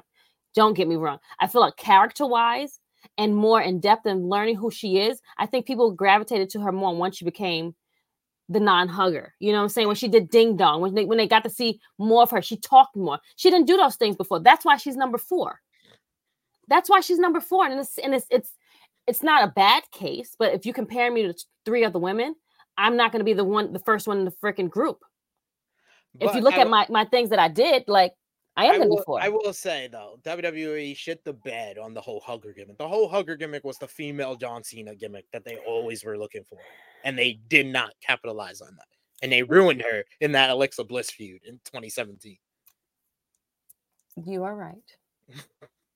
Because the girls, especially little girls, loved Bayley, the hugger. And I will not.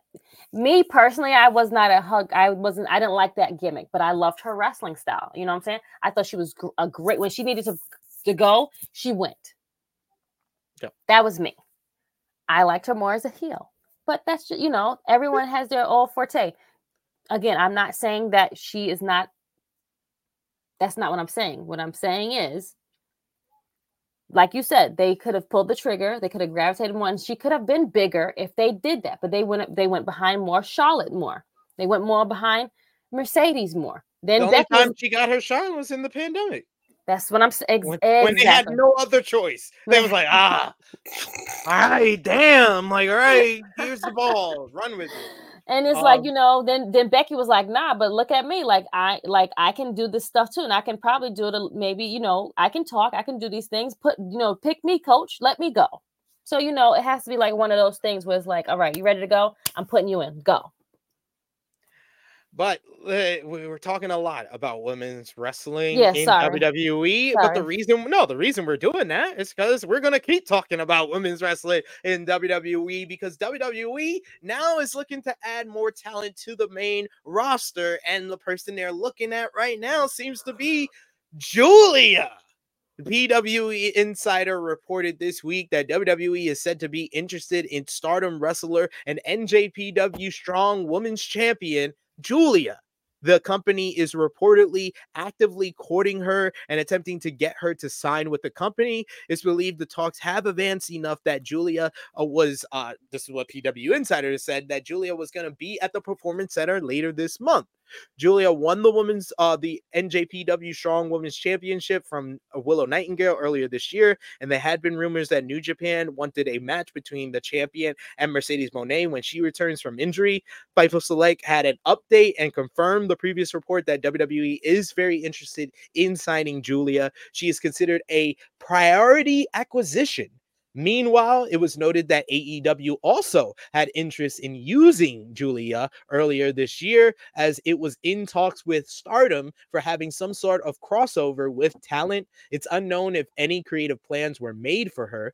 Dave Meltzer reported more details on WWE's interest in Giulia on Tuesday's edition of Wrestling Observer Radio. And according to Meltzer, Giulia is under contract with Stardom until March 2024. Additionally, Meltzer stated that WWE's interest in the women's champion goes back to 2019 when she was a part of Ice Ribbon, but there's said to be even more interest in her now. While PW Insider reported that talks between Giulia and WWE had advanced so far that she will be at the WWE Performance Center later this month for some type of tryout, Meltzer said that he's had sources that have denied that rumor. He also stated that he was informed that Giulia's schedule is booked for the rest of the year, and she would not be allowed to go to the United States for a WWE tryout this month due to her Stardom contract unless Stardom's parent company, Bushiroad, granted her permission to go.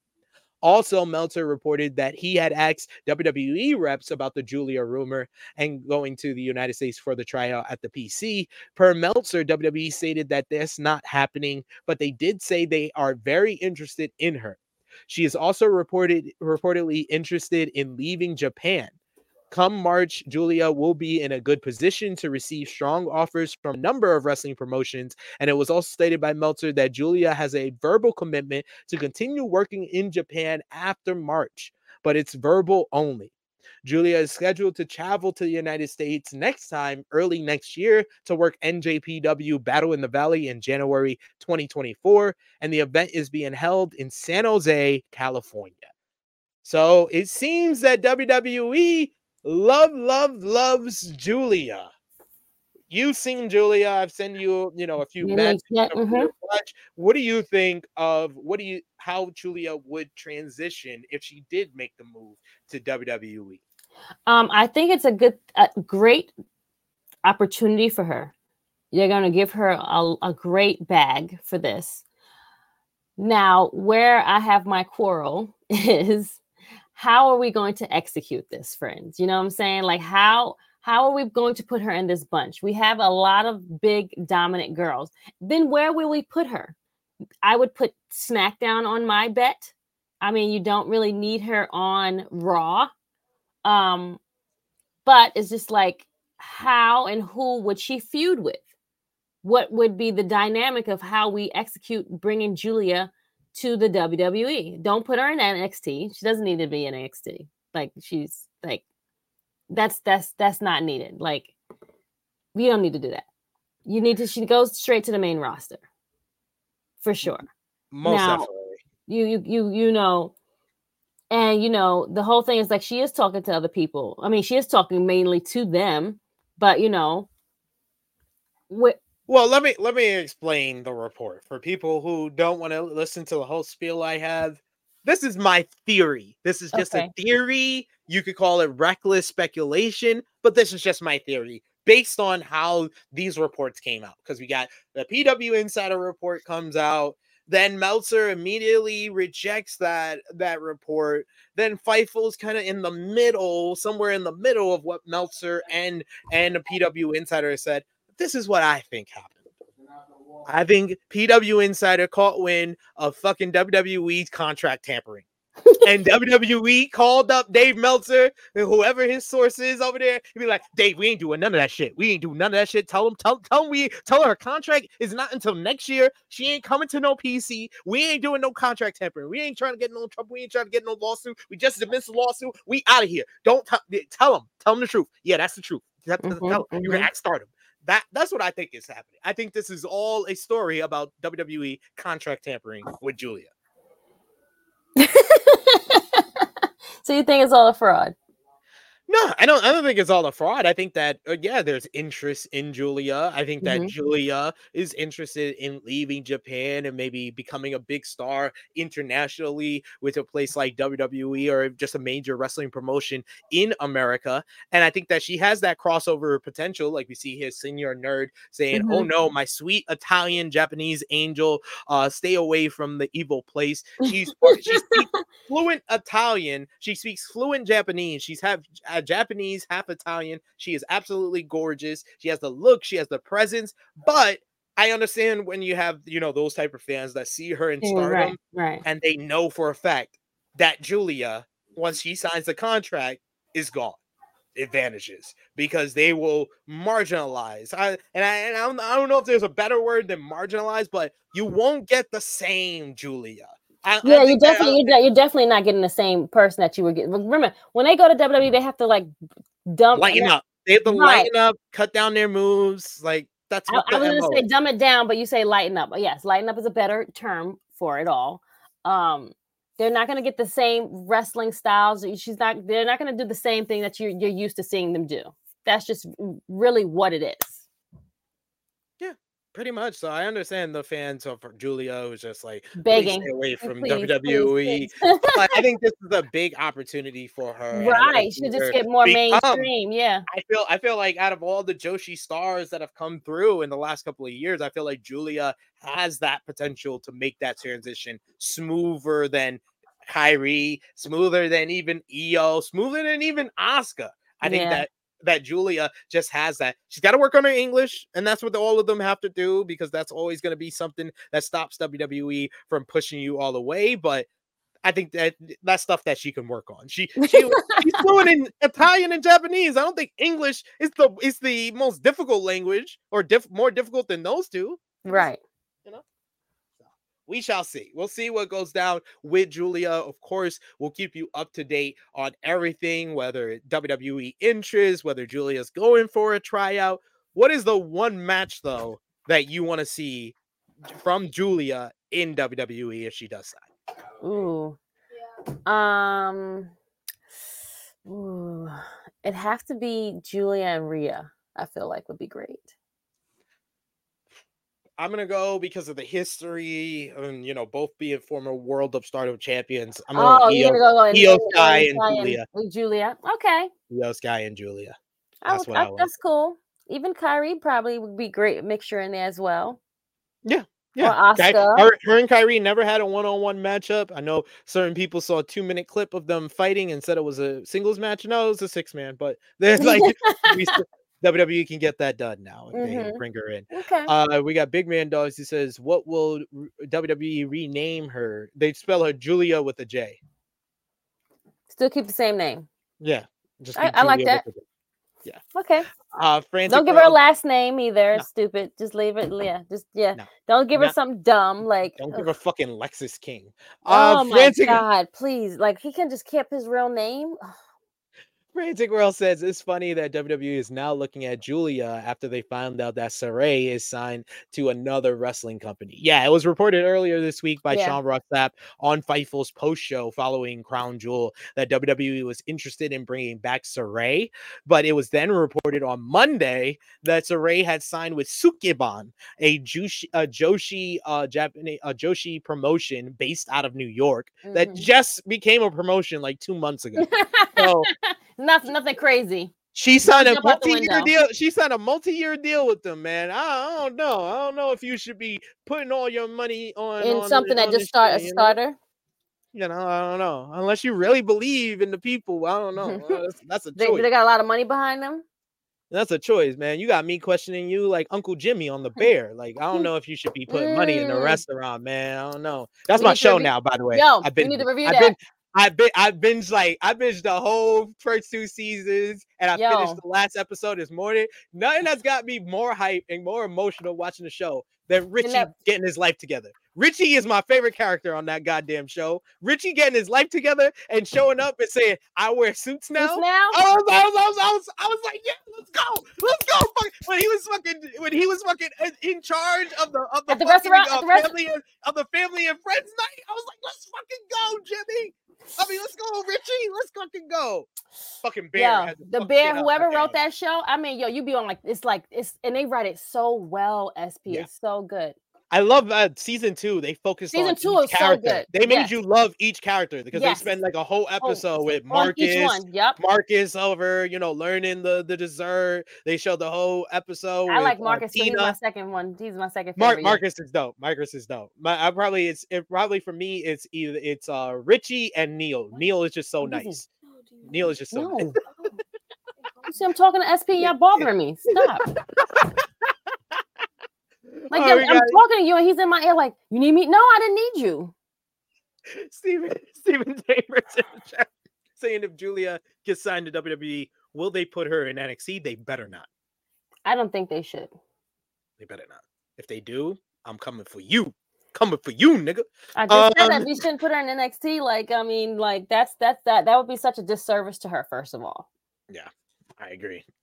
We got another super chat donation. Thank you so much, Will Chisholm, once again. He says, Triple H got Asuka, Io, and Kyrie talking to Giulia. Yo, I know for a fact. I said when Kyrie came back, I was like, yo, how much you want to bet Bailey was at Battle in the Valley talking to her backstage? Like, you should come back. She was talking to her and Mercedes, like, y'all should probably come back, like Mercedes is probably like, nah, boo, I'm good. But I don't know any connection between Asuka and Giulia. I do know that Giulia trained with Io's sister, and she was just working with Kyrie in Stardom. So definitely Io and Kyrie. That's your connection. Say, give her a call. The other ones, no. And Mercedes right now, she's not coming back no time soon. She's not thinking about these people. She has something that she is out to prove and to show. She's not going back there no time soon. Give her a good 2-3 years. Yeah, I think the injury set her back, but that's fine. I think it's a little more likely now that that they have, you know, basically put out there that that New Japan has no plans for the Giulia Mercedes Moné matchup, but we shall see. We shall see. Right. We got here in the chat, Big Man Dogs, who said Triple H, who has made basically all Japanese female talent champion, so I'm not worried about Giulia from that perspective. Okay. Yeah, I mean, they definitely made Asuka champion a bunch of times. How much of that mattered though, Big Man Dog? I was just about to say, when they became champion, what did they do? I wait. How many good matches did they have? I wait. Like, yeah, they're champion. Like, I mean, how many good championships has Io had right now? I mean, matches have she had? Like, that was like, she's had a good one. This has been a good reign. This one reign is better than every reign Asuka's had since becoming NXT. Any reign Asuka's had on the main roster has not been as good as Io's reign so far right now. Okay, that's valid. That's valid. Okay. Yeah. All right. We got Justin in the chat, says season 2 ending has me excited for season 3. Yes, I can't wait. There is a fuck up. We were all good. We were all good in the hood. And as soon as he started saying that shit about the girl, I was like, watch her be right fucking there. Watch her be right fucking there when he's saying this shit. I was like, how you going? You had it. You had the restaurant open. You had the pretty girl, the girl you always had a crush on, and you had to fuck that shit up. Damn. I was pissed, yo. I was tight, son. I was like, but I'm sorry. The Fishes episode deserves an Emmy by itself. Oh my! The Fishes episode, like John Barreto. I call him Punisher because he was the Punisher on Netflix. He was amazing. And Jamie Lee Curtis deserves best guest star on a TV show. She needs an Emmy right away. That one in the finale with that conversation she had with Pete. And I love Pete. That was the moment I loved Pete when Pete was crying. When Pete. Natalie's husband. Yes. No, the Fishes episode is by far one of the best episodes I've ever seen anyone do, ever. You can put it on anything. That episode had me like, what the fuck? Like, and being high on the same page too. Wow. Yes. Such a good episode. I mean, I said the same thing to Mr. Love. I was like, yo, this episode right here has got to be one of the best things I've ever seen on TV. Yo, I literally watched it once and I had to watch it back. I watched it. I was like, that episode was so good. You're gonna make me watch it again. Especially with the when the fucking uncle with Michael kept throwing the fork at the uncle. Like, don't throw the fork, Michael. And fucking Natalie with her facial expressions, dealing with her mom. Yes, she got her mom issues, and she's like, okay, mom. Driving the car into the fucking liver. Like, who does that? Like, what family function is this? Like, what do we... Bell saying, I forgot to ask, do you guys think Jade is making her debut at War Games? I did put that in the chat with you and Queen of the Ring last night on bodyslam.net. Oh, we didn't see that, sorry. No, it's all good. No, I think she did highlight it, but I said, like, maybe Jade is the 4th member for the baby. I mean, because again, like, who else could be on that team? Because I'm thinking, like, who can be credible for them to win? Because right now, I don't think they could win. You understand what I'm saying? Like, if you're looking at the Heels, the Heels got a stacked team. The baby faces, on the other hand, I mean, she's like, well, we got Shotzi. I was like, I mean, all right, I guess, but that still ain't gonna make us win. Like, we got Bianca and Charlotte right now. That's what we got. We're not calling Becky. Becky is over on the other show. Thanks. So who are we gonna call to be on this team? It ain't looking that good. Jade could be a good one. That's a good contender. I like that idea.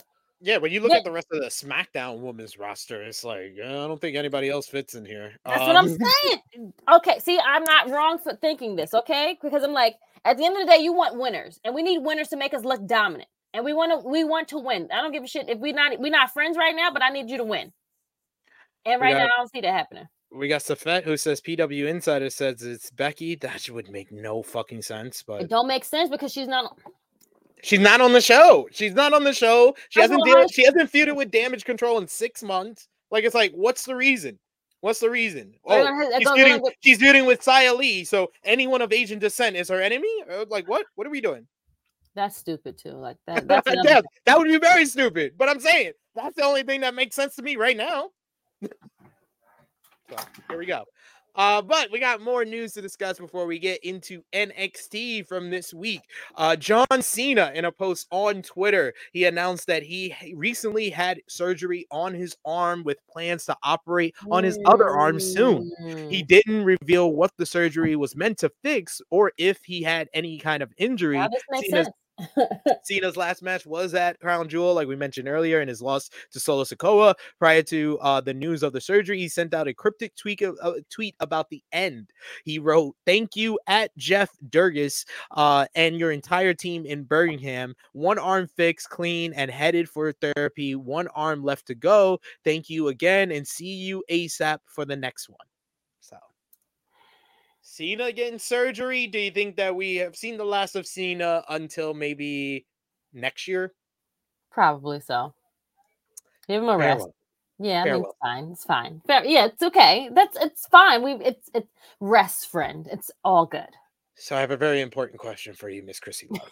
When you consider the fact John Cena has gone out of his way to, put over LA Knight on the mic, tag team with him. He put over Solo Sikoa so strong, probably the strongest squash win we've seen against Cena since Brock Lesnar at SummerSlam 2014. Okay. So I say all of that to lead to my question. Do you think Austin Theory shit in John Cena's bag for why he hates him so bad and why he wouldn't put him over? Do you think Austin Theory tried to bag his wife at like a post-show party or something? Is John Cena married? Yeah, he's married. Really? He got married after Nikki. Yeah. After selling Nikki, he wouldn't. He did after that. Damn, that's some fuckboy shit right there. If I ain't never seen that in my life, son. My nigga, he gave her a cohabitation agreement. I'm sorry, I did not know what that was until John Cena changed the game. He changed the game for no good niggas. Thank you, John Cena. Man, you know what's so funny is like my husband's like, see, I don't understand women. If a man tells you the stuff up front and we're honest with you, we still don't win. Because it's like, they was like, oh, you dragged me along. You did all this, but I told you this from the get-go. Like, I told you I didn't want this life. I told you I was with a woman. I told you I didn't want to do all these things. And I still can't win. I was like, you kind of got a point there, though. Yeah. You kind of got a point. He was nothing but honest with Brie from the very beginning. He told Brie what it was. Yeah. And I think she thought that she could be this like woman that could like. Some women think they can change the guy. Like, oh yeah, I'll love him so much he'll change his mind. But obviously he got somebody that did change his mind because look what happened. So it's like, were you the right one? Like, how did you string me along? Okay. That part. All right, you know what? Let me change my avatar because that part.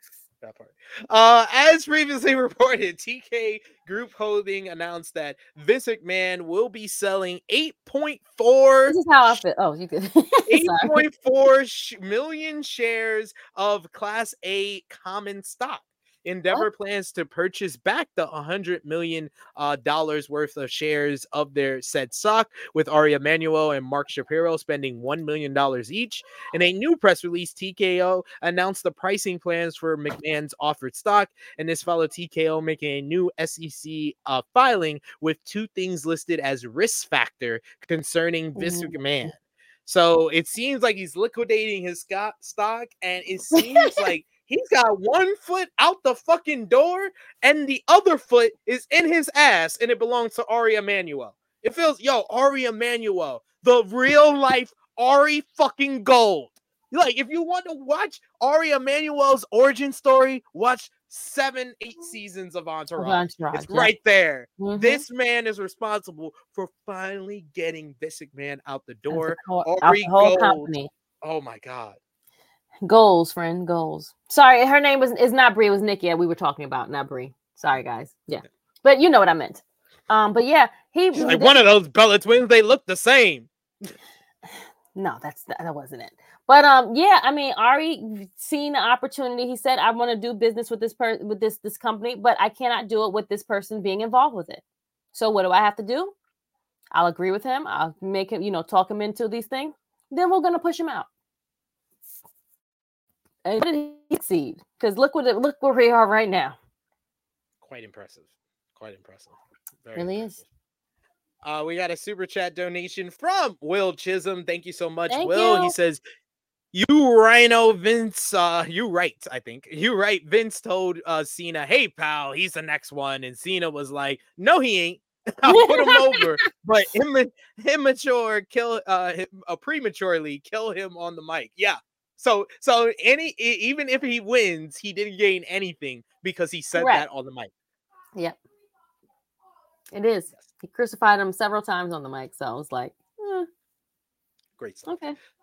This week's WWE NXT, they did 794,000 viewers. The show featured Carmelo Hayes and Trick Williams talking over their issues and whether Carmelo attacked Trick a couple of weeks back before Lexis King came out to interject himself, causing Trick to punch Melo right in the face. And the show closed with Hayes not looking pleased with Williams as he hugged him to close the show. You had Dijak beat Tyler Bate in a rock-solid bout to qualify for the Men's Iron Survivor Challenge, while Tiffany Stratton defeated Fallon Henley to qualify for the Women's Iron Survivor Challenge.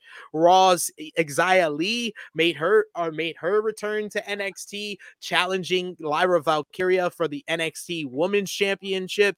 Braun Breaker picked from Xia Li. I'm sorry.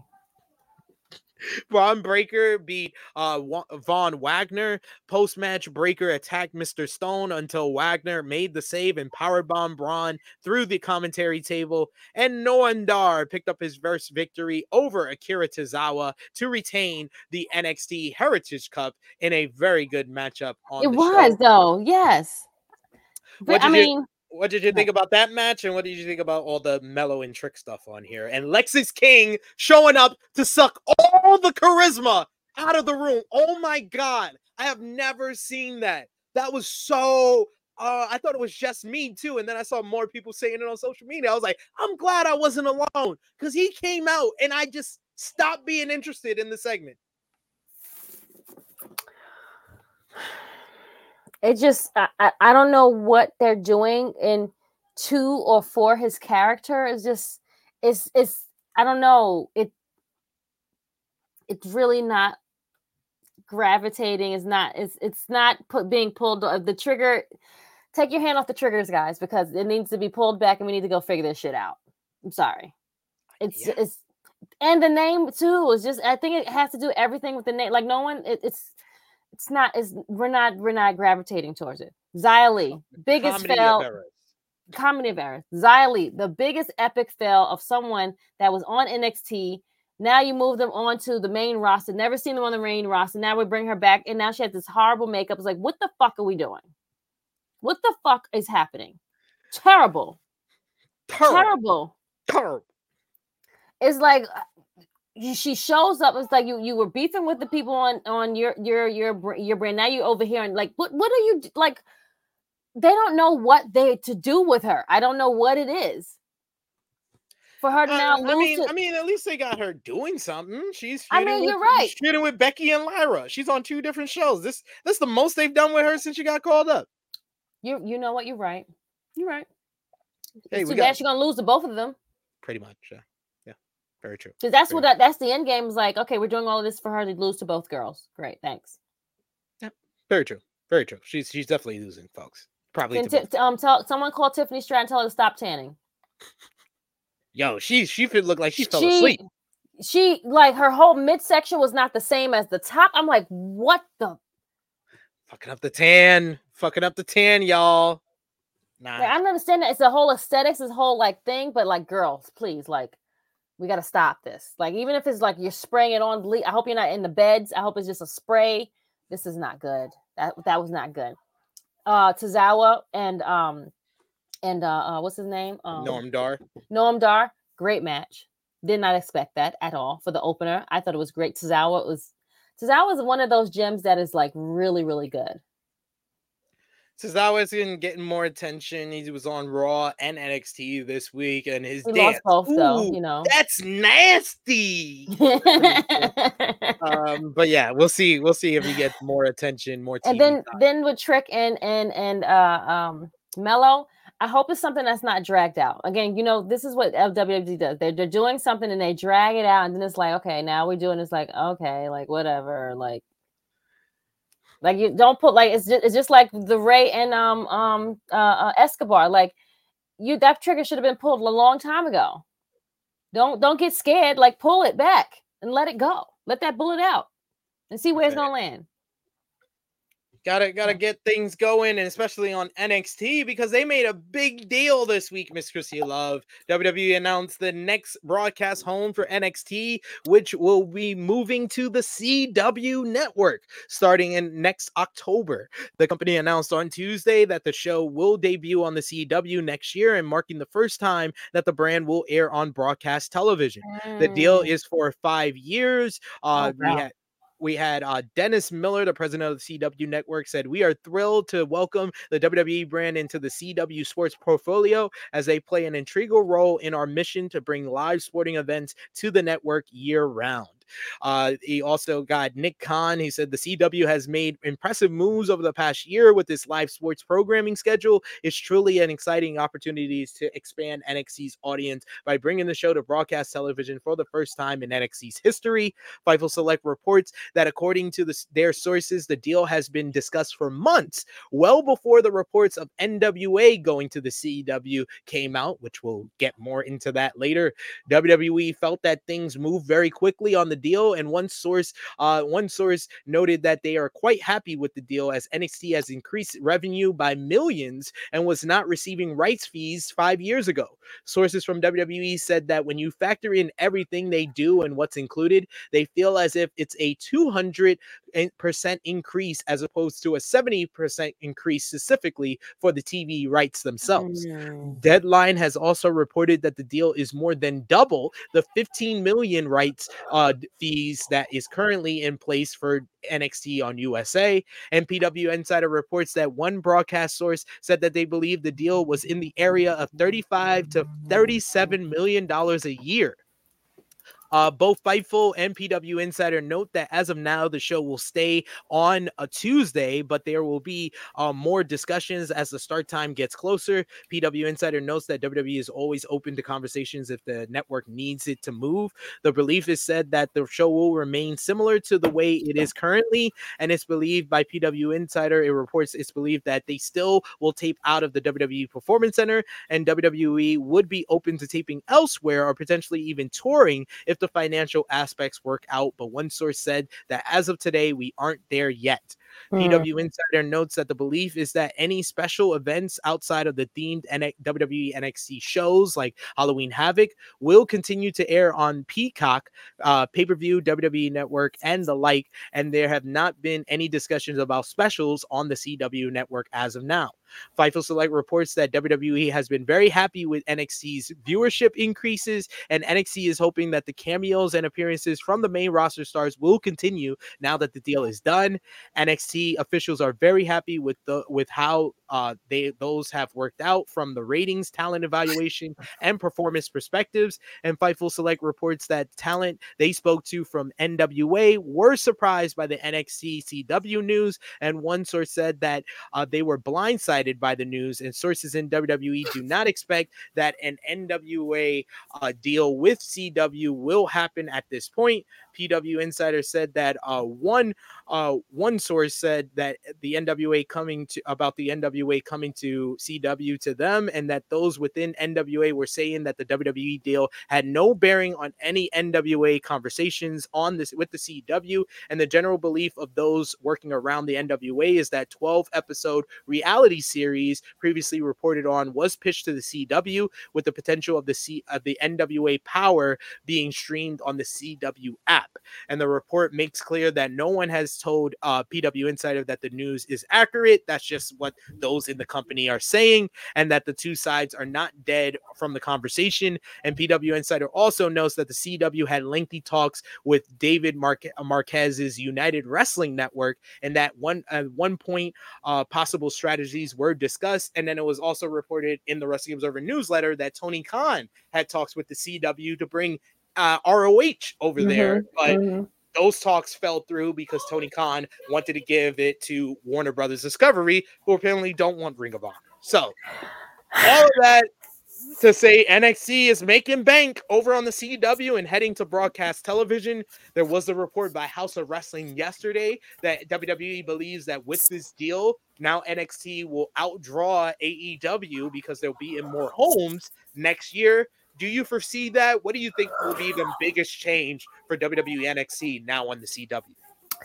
I hope it's not going to be something where now that it's on regular, it's on more of a bigger network television where they're not going to dumb down the wrestling. You know what I'm saying? Because I guess, kids, blood, things like that, don't dumb it down, people, please. Pretty please. Why they would get more viewership over AEW? Is it going to go to Wednesdays now? Is that what they're saying? What? No, they just open to move days, but for now it's going to remain on Tuesday. Okay. That's why I was like, why would they be a threat to AEW? They're not on the same day. I guess they're gonna just look at the numbers. Well, no, they're comparing. There's been a couple of times this year. But they've been on. Of course, we know it because that's when Romeo decides to show us the ratings. He doesn't show us when AEW wins, but he's messaged us about 3 times this year because that's the only amount of times NXT has outdrawn AEW, and he's been very happy about it. But you know what? I'm done. Romeo, if you're watching me and Josh Peep game, that you are very quiet on those days when AEW wins. But anyway, yeah, I think that that's what they're going to be looking at. Even though they're on Tuesdays, AEW's on Wednesday, they're going to be looking at if they are outdrawing AEW now. Interesting. So basically that he's comparing Tuesday and Wednesday nights together. Basically, he doesn't give you much of the nights when AEW wins. He only gives you the nights when NXT wins. Correct? Oh yeah. Romeo ain't sick. I mean, everybody. I mean, I'm pretty sure that not just me and Josh. Everybody peeps what he tried to do. So, okay. Yeah, interesting. Yeah. It's always interesting because he thinks he's slick. But yes, we got in the chat Safet who says the CW is the W Pix 11 in New York. It's actually used to be UPN. We back on UPN. Underpaid Negroes. Let's go. Originally where SmackDown used to be at, friends. Yes, indeed. We got Steven Chambers who says better off put NWA Power on YouTube. It's already on YouTube, so yeah.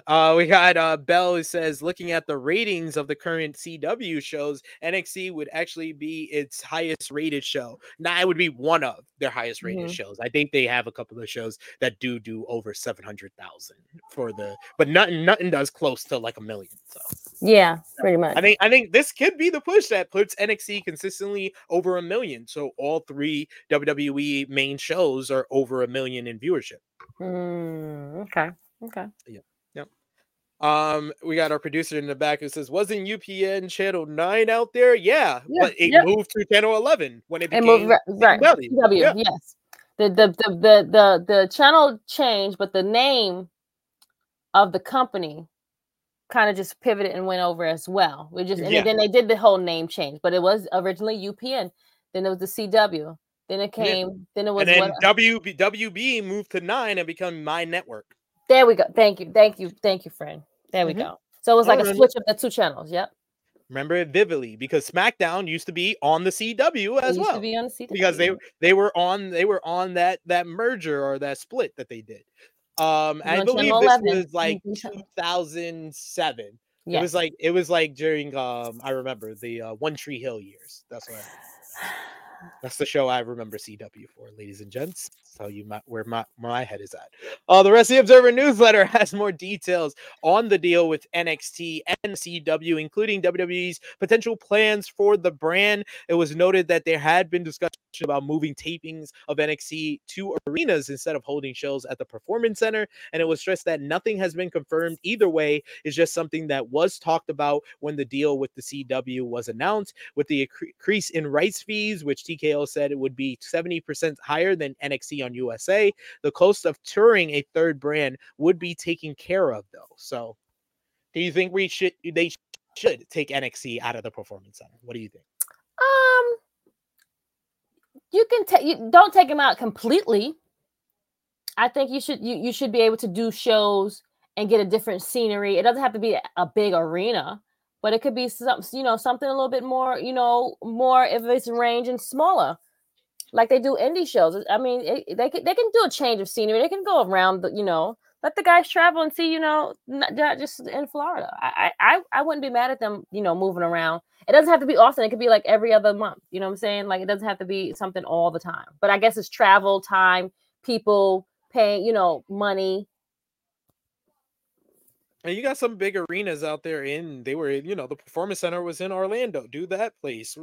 They got choices. So we'll see. Choices. Yes. We'll see how that works out. But there's more to talk about with this deal, because the other half of this deal is the NWA. That's why we have Sorry Billy in our headline here, because NWA was in talks with the CW, like we mentioned earlier.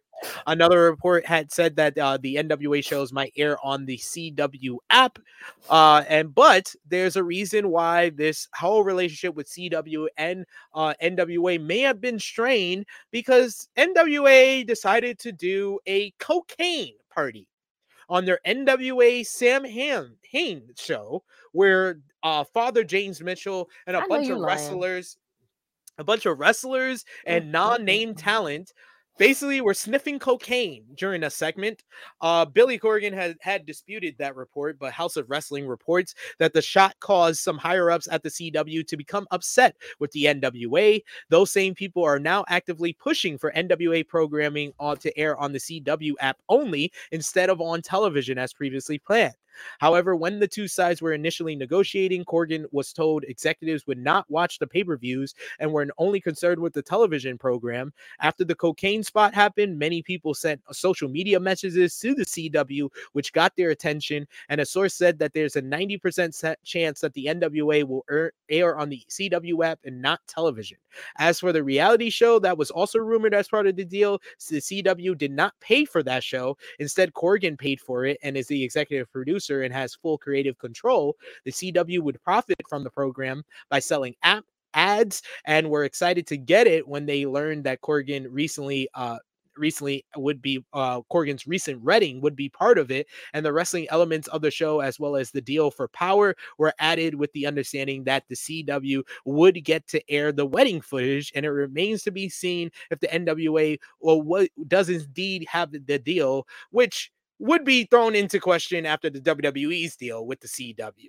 A new report alleges that there is growing frustration within NWA over recent decisions by Billy Corgan, and House of Wrestling had published a report this week saying that after the falling out with the NWA and CW, it had been reported that it was Corgan's idea to do the cocaine spot, which caused the CW to be flooded with negative messages on social media about the criticism. And the House of Wrestling reports that a source in WWE gave the impression that talks with the CW accelerated after the cocaine spot, and said that no segment ever done in wrestling has had that severe of consequences to the promotion than that cocaine spot. According to the site, they have spoken with talent in the company who have been frustrated with Corgan's leadership for quite some time. The report notes that Corgan previously had help with Dave Lagana and Pat Kenny, but in terms of the company's creative process and communication with talent, Kenny was moved into more of a talent relations role after suffering a mild stroke in March of last year. And the site notes that Wait, while that's the musician? No, Pat Kenny is that's Billy Corgan from Smashing Pumpkins. Right, okay. Yeah, he's the president of NWA. Shut the front door. Yes. While Pat Kenny is second in charge behind Corgan, he is not at every taping and described as someone you talk to if you're in trouble or getting signed, while Corgan is in charge of contract offers and creative. Corgan's touring schedule with the Smashing Pumpkins has led to some feeling that he is not available between shows to pass on creative plans, and several people have said they don't know what they'll be doing at NWA tapings until the day of the show.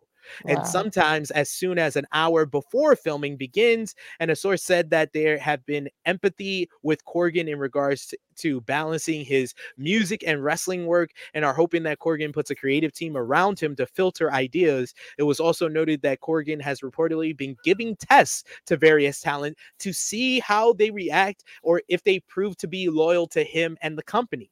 And that has not been well received. This includes things like making talent who are over come into NWA and losing right away, or for Corgan to be overly critical of talent to see how they take the situation.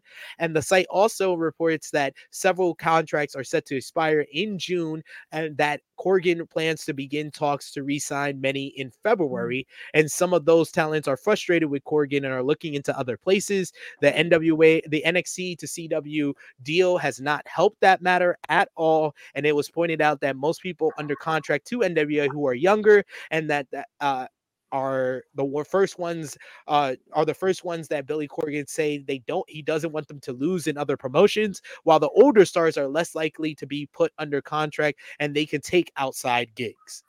So a lot of issues in NWA, but cocaine is a hell of a drug. And it's a hell of a drug to get your fucking TV deal and have you fumble the fucking bag. Jesus fucking Christ. I've never seen something so incompetent. Like you could who is all the yes men that are behind you? Let's go fight them first, because like there had to be several people that was like, no, maybe not, let's not do that. And everyone else was like, yeah, let's do it, let's get the numbers, let's get people talking. Now look, terrible. And then to add insult to injury, now they got someone from WWE talking shit about them because he doesn't have the best pass with NWA, and that's right. I'm talking about former NWA World Heavyweight Champion Nick Aldis. He appeared to take a shot at NWA on his Instagram story. In Aldis's post, he included a photo of the NXT and CW announcement while adding the Into the Fire theme song of NWA Fire on NWA. Wait. In an interview with He's petty. He is petty. Live. Apparently, the pettiness is mutual, because Billy Corgan spoke about Aldis's new role in the WWE, and he said in that particular case he left under kind of a cloud. So it's kind of hard for me to feel as happy as I would like to, because with any situation where you part ways with somebody who is not completely happy and then goes out and talks about not being happy, it's hard to kind of root for them. That said, very talented guy, and I'm not surprised he landed at a higher level. I can only wish him the best. That's interesting. That's that's very big of him to, at the ending, but we could have all been just as petty for each other and just like petty battle. I want petty battles. Give me petty battles. I'm all for petty battles. Listen, let's go. I'm entertained by pettiness. It's okay. And got it shout out, good friend Cam Hawkins of The Ringer, Fightful. He's at a bunch of places. He's doing great work, and he has the best wrestling Twitter, because he put out the best tweet in regards to this situation when he said, the NWA is the first show to fail on the CW because of too much white girl. You know what? What? Damn. That ski trip did not go well. We got Frantic World. It says Rick James once said, cocaine is a hell of a drug. It is. Get you in trouble. Listen, we already know the lifestyle and what Rick James was all about. He told you, like, you've seen all the clips, like, you know what it is. And I'm going to believe that person because I've seen what it does. And it's like, I don't need to do it, but I know who else does it. And they can tell you what it is and how it goes. Yep. Sugar all that white powder. Yep. Sugar boogers. No, we call it nose candy over here. Yo, all I'm going to say is that Bear needs to stop doing that, because I be thinking he doing coke all the time. I'm like, how much coke he be doing? Because he be sniffing a lot. He do be sniffing. That's that cocaine. Like you blowing your nose and shit. Like, nigga. And then there's our actual functioning cokeheads. Yeah, they are. It actually helps them out. They actually need it. They have stuff. They can't function without it. So what do they have to do? It's like people that have to smoke weed all day. They have to do sugar boogers.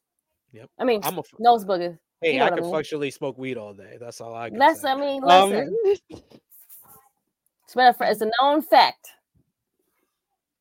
WWE Raw this week is how we end WWE for the week for us here. They did 1.522 million viewers, and I thought it was a really strong show because it featured Seth Rollins versus Sami Zayn in the main event for the World Heavyweight Championship. Two of the best workers in WWE, and they delivered a great main event matchup with Seth Rollins picking up the victory to retain the World Heavyweight Championship. Seth and Sami show respect after the matchup, but the Judgment Day didn't when they jumped Rollins and Zayn until Jey Uso, Cody Rhodes made the save for a huge brawl until Adam Pearce decided to come down and he's had enough of all the brawling and he announced War Games between Judgment Day and Cody's super friends.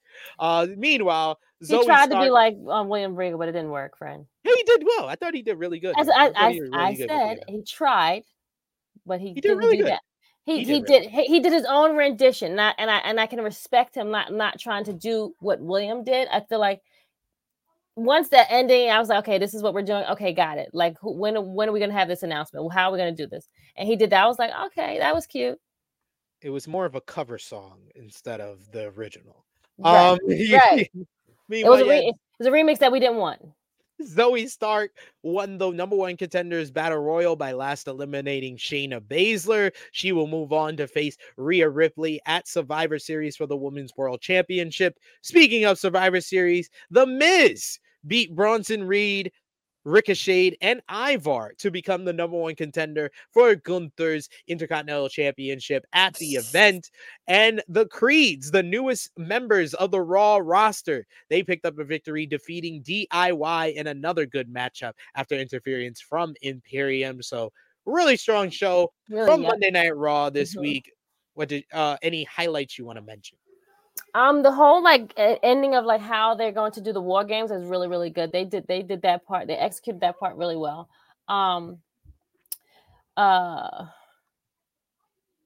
What else? That's it for the most part. That was the strongest part of the show. Sami and Seth Rollins delivered. Seth's been delivering great matches ever since I criticized him and said he's a secondary champion. So you welcome, ladies. He heard you. You put light of the match, and that's how it's going. I put the battery in his back. You welcome, Seth. You welcome, ladies and gentlemen. We've been having great matches. Great matches. The Drew match and the Sami match. But that is true. You're right. We got to talk about the last bit of WWE news. As previously reported, a War Games match was announced with the Judgment Day versus Seth Rollins, Cody Rhodes, Jey Uso, and Sami Zayn. And the Wrestling Observer newsletter reports that there are rumors that Drew McIntyre will join the Judgment Day's team at the event. However, Dave Meltzer in the Wrestling Observer newsletter pointed out that when he asked about it, he was told that it was under consideration, but could happen. If that happens, obviously there will be a spot open on the babyface side, and there was no word on who could fill that. Would you want Drew McIntyre to join Team Judgment Day at War Games? No. I am also there with you. No. I do not. I want him to join the babyfaces and turn on the babyfaces more than I want him to join the heels. I would prefer. I don't want him in either group, but if I had to do that, I would do what you just said, SP, for sure. That's a much better option. It is a much better option for sure. It makes more sense that way. If we're going to do this heel turn, we have to do it around this time. That kind of makes sense of why he did it. Yeah. And yes, thank you for the reminder, Hassan. Happy Veterans Day out there to everyone. Watch Major Pain. That's what you should watch on Veterans Day. Major Pain. Like people watch Home Alone on Christmas, you should watch Major Pain on Veterans Day. Veterans Day? That's an instant classic, guys. I'm just saying. Bell saying, I hear voices in my head. I will say, if they add Drew to Judgment Day, now that's Randy not bad. On the babyface side, because they need again another set of teammates that needs a good, balance it out. How do we think we're going to win? Who's going to help us win? Yeah, I win. DJ Duke says, you think Trish Stratus' return costs Zoe Stark at Survivor Series? No. Actually, hell no. I think that's 100% chance that's not happening. Definitely no. Trish was great. Trish was fine. But we don't need her to do those things. It's just something where it's okay. We need them to actually develop a character for Zoe Stark instead. There we go. Yeah. Like, what's the purpose? Like, what are we doing for you? You know what I'm saying? Like, no, what, not even for you. What are you doing for us? That's what I meant. It's just more so like, okay, sure. And now we're going to move on to NJPW. We talked about Power Struggle last Saturday and that great show. And of course, that will be included in the match of the week. But we got to talk about last night. They had Lone Star Shootout from Dallas, Texas. The show featured a great main event matchup of Shingo Takagi defeating AEW's Trent Beretta to retain the Never Openweight Championship. Post-match, Tama Tonga came down to the ring and accepted the challenge of Shingo Takagi for the Never Openweight Championship, which was accepted for January 4th at Wrestle Kingdom. So we got our Never Openweight matchup set up. Meanwhile, Mayu Iwatani made her first defense of the IWGP Women's Championship in America as she went one-on-one with Stephanie Vecchia in an excellent matchup. Mayu Iwatani retaining the IWGP Women's Championship. In the match of the night, Zack Sabre Jr. defeated Speedball Mike Bailey. This was just a brilliant styles clash, as you had, Speedball Mike Bailey is a striker and a high flyer, while Zack Sabre Jr. is the best technical wrestler in the world. So you had reversals. You had Zack Sabre Jr. trying to match strikes with Speedball, but couldn't. And then we had the most brutal finisher of 2023, Miss Chrissy Love. Speedball goes for a big tornado kick, and Zack Sabre Jr. catches him in midair with the armbar. He transitions the armbar into the Gugapada and then bends back on the fingers and snaps the fucking pinky of Speedball. Oh my God. I was like that watching it. I was like, oh my God. Oh my God, his finger. He legitimately, you saw it. He snapped his finger back to the back of his fucking hand. It was glorious. Didn't someone do that on Dynamite too? Was it Samoa Joe? No, it wasn't. Oh, Joe. Nothing like this. Nothing like nothing. But they did like kind of like the same. Okay, it was nothing like this. No. I ain't never seen somebody's pinky go to the back of their head. Nope. Never seen that. Okay, all right, fine, SP. All right. You also had Destiny's Hikuleo and El Phantasmo. They beat West Coast Wrecking Crew to retain the NJPW Strong Openweight Tag Team Championships. You also had Eddie Kingston defeating Satoshi Kojima in a hard-hitting affair to retain the NJPW Strong Openweight Championship. So some really good matches on the show. So definitely go out of your way to watch probably like this matchup, the Stephanie Vecchia versus Mayu Iwatani, the main event with Trent and Shingo, but especially that ZSJ Speedball matchup. Oh my God, that finish. I'm sick. You okay? Oh my God, sickening. It's like my eyes, they're burning. Yes, to Romeo and Stat King on this Veterans Day. And we have a little bit of NJPW news here, as Hikuleo did an interview this week. There were rumors earlier this year that WWE was interested in the former NJPW Strong Openweight Champion, and he confirmed it in an interview with Fightful.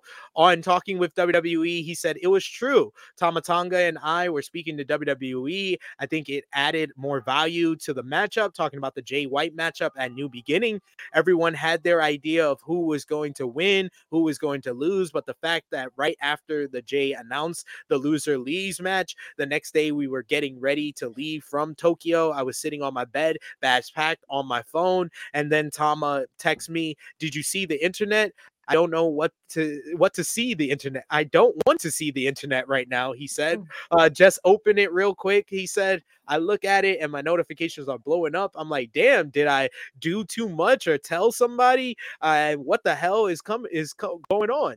Fightful reporting it just adds more waiver to the matchup itself and kept everyone guessing what was going on. And on the talks breaking down, he says just the communication and a lot of factors. We were weighing it out, and we talked about it for a long time, and it was a lot of things. It wasn't quite the right time. not sure there will ever be a right time. And it was a lot of factors at that time didn't play out how we thought it would. There is loyalty, there is trust you build with New Japan and or any company, and you don't want to break that off. Just jump right now when something seems good. It just fell through, and we're where we are supposed to be now. So it's worked out for Hikuleo. I'm about to say it seemed like it's working on his behalf. Like he's the one that's like being shown and seen and getting like what he wants. He beat Jay White this year. He went on to beat Kenta and became the strong openweight champion. Lost that and then teamed up with El Phantasmo and won the strong tag team title. So he's had a good year ever since then. The Hot Girl Summer is approved for him. It's like you know, you and your significant other ain't going too well, and you know, for the ladies out there, you know, your man's been slacking, hasn't been too attentive, and then you go out to a bar one time and you dance with a guy one time, and then the nigga the next day he's getting you flowers, he cooking dinner for you. All you need to do is, ladies, is just flirt a little with another nigga, and then your nigga gonna get his stuff into shape. Okay. I like the analysis. I like it. Okay. The scenarios works. You know, works. Ring of Honor television. Speaking of people we saw in the NJPW, Ring of Honor television this week, we had Eddie Kingston beating Angelico in a pretty good main event to retain the Ring of Honor world title. You also had Billy Starks defeating Rachel Ellering. Post-match, Athena and Billy attacked Ellering until Layla Hirsch came out to make the save, and then you also had Serpentico beat Tony Nese after a distraction from Ethan Page. Also on Thursday, you have Impact on Access TV. The show this is ridiculous. The show featured a superb technical wrestling masterclass as Alex Shelley defeated Jonathan Gresham to retain the Impact World Championship. Man, I've been saying all day, man, Alex Shelley been cooking as the Impact World Champion since he won the title. He's been doing his thing, especially as of late, for sure. You also had Tasha Steelz. She picked up a win over Deonna Purrazzo in a decent little opener. You had Crazy Steve pick up a victory over Tommy Dreamer via disqualification in their digital media championship matchup, after Dreamer took Steve's fork and stabbed him in the head with it. And then finally, you had Eric Young defeating Eddie Edwards in a battle of TNA OGs on this show. So some good wrestling, what we missed this week, whether it was Monday, Tuesday, Wednesday, Thursday, Friday, last night, last Saturday, last Sunday, a whole bunch of wrestling. So you know what time it is. It's time for Chrissy Love's favorite segment of the week. It is time for match of the week. We gotta get Romeo or somebody to make like a bumper for us, like bumper for match of the week. Something. Okay. Oh yeah, like a little thing to segue to the next thing for our segment for the show. I like that idea, SP. Yeah. See, coming up with ideas here. You can come up with Jim right on the spot. But yes, this is the time of the week, every week on the Flagship Podcast, where we give you our matches of the week, the 3 to 5 best matches we saw this week. And of course, like we said at the beginning, we are interactive. So let us know in the live chat or in the comment section your best matches that you saw this week. So we're going from last Saturday to last night, last Saturday to Friday night. So, man, it's always so difficult. I always know my number one. And then just have to figure out the rest of my list. Excuse me. God bless you. I'm like trying to figure out the rest of my list in my head, but mostly it's going to be New Japan for me this week because New Japan was cooking this week. So number 5 for me. First of all, do you have any like honorable mentions? Yes, there you go. I'll go with Swerve versus Penta from Dynamite. Let's go with Seth versus Sammy from Raw. In an FTR versus Commander and Vikingo from Rampage. Those are my honorable mentions. Yeah. Those are just my honorable mentions because there's a lot of great matches this week. Number 5 for me, going with Drew versus Seth from Crown Jewel. Yeah. Number 4, I'm going to go with Stephanie Vaquer versus Mayu Iwatani from Lone Star Shootout last night. Number 3, I'm going to go with Speedball Mike Bailey versus Zack Sabre Jr. from Lone Star Shootout last night. Number 2, I'm going with Jon Moxley versus Great O'Khan from Power Struggle. Motherfuckers had a 15-minute match where they never got in the ring, ladies and gentlemen. Falls count anywhere, and they did the whole match in the crowd with people being scared. It was awesome. It was an experience. Go out of your way to watch that. Okay. And number 1 this week, Will Ospreay versus Shota Umino from Power Struggle. Just an amazing emotional war that you saw. Yeah. You saw Shota Umino go from a boy to a man instantly in this matchup. It was amazing to watch. Go out of your way to watch it. We talked about it more in depth on the Power Struggle review earlier this week, but definitely my match of the week. I like that. Great job, SP. What about you, Miss Chrissy? For me, honorable mention for Sammy and Seth from Raw. Tozawa and Homeboy from NXT. I just thought it was funny and it's good, and they just showcased Tozawa in a different way instead of just something that's just always just like being very funny and quirky or whatever. Like you got to see him actually do some wrestling moves on this guy, you know. But overall, for my number 5 is Swerve and Penta. Number 4 would be Zack Sabre Jr. and Speedball Mike Bailey. Broke his fucking pinky. Broke his fingers, broke his pinky. Number 3 is going to be Drew and Seth. Number 2, am I 2, right? Yeah. 2 would be I know what number 1 is already. I'm trying to think. Damn, fuck. I had to order my FTR, and the guys from Rampage last night, and then number 1, of course, is Will Ospreay. Yes. I feel like Will Ospreay has been number 1 probably the most of anybody this year. Whole year. He's my number 1 for the year yet again. Once we do our countdowns and whatnot. When we do Wrestler of the Year, I'm letting it be known now. After the Shota match, I was like, yeah, well, like I've never seen somebody who like I can't even like I always say Wrestler of the Year. It shouldn't go to the guy who's giving you the best in-ring matches. It shouldn't go to the guy who's giving you the best promo. It shouldn't go to the guy who's the biggest draw. It should go to the guy who's kind of all of those things. He's doing everything. But Will Ospreay, honestly, Will Ospreay's his matches are so overwhelmingly amazing and all-time year that it just outweighs even if he's not a draw. Yeah, I wouldn't care. He's so good at this, but he is a draw in the independent scene and in the UK. He's one of the top guys in New Japan, and New Japan has had a good year overall as far as their business, and he has improved greatly on the mic. Like his mic work, his promo work is outstanding now. I got a family, bruv.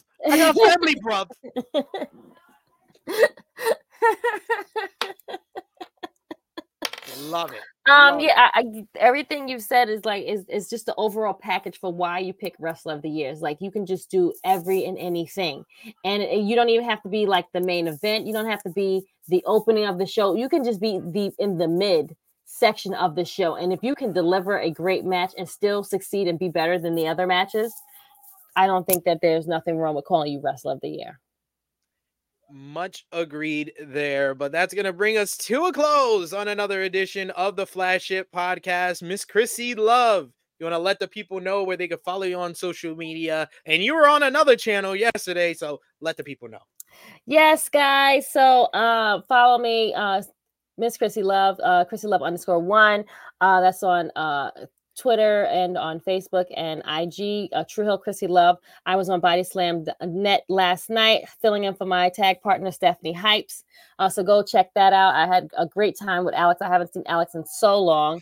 I remember meeting her when I first started doing podcasts. So that was fun to see her. And like you said, we was doing this stuff when you were in Johnny's house. That's how far back we've like gone. I was like, damn, this is we're calling ages now. Like, it's been a long time since we've been doing this thing.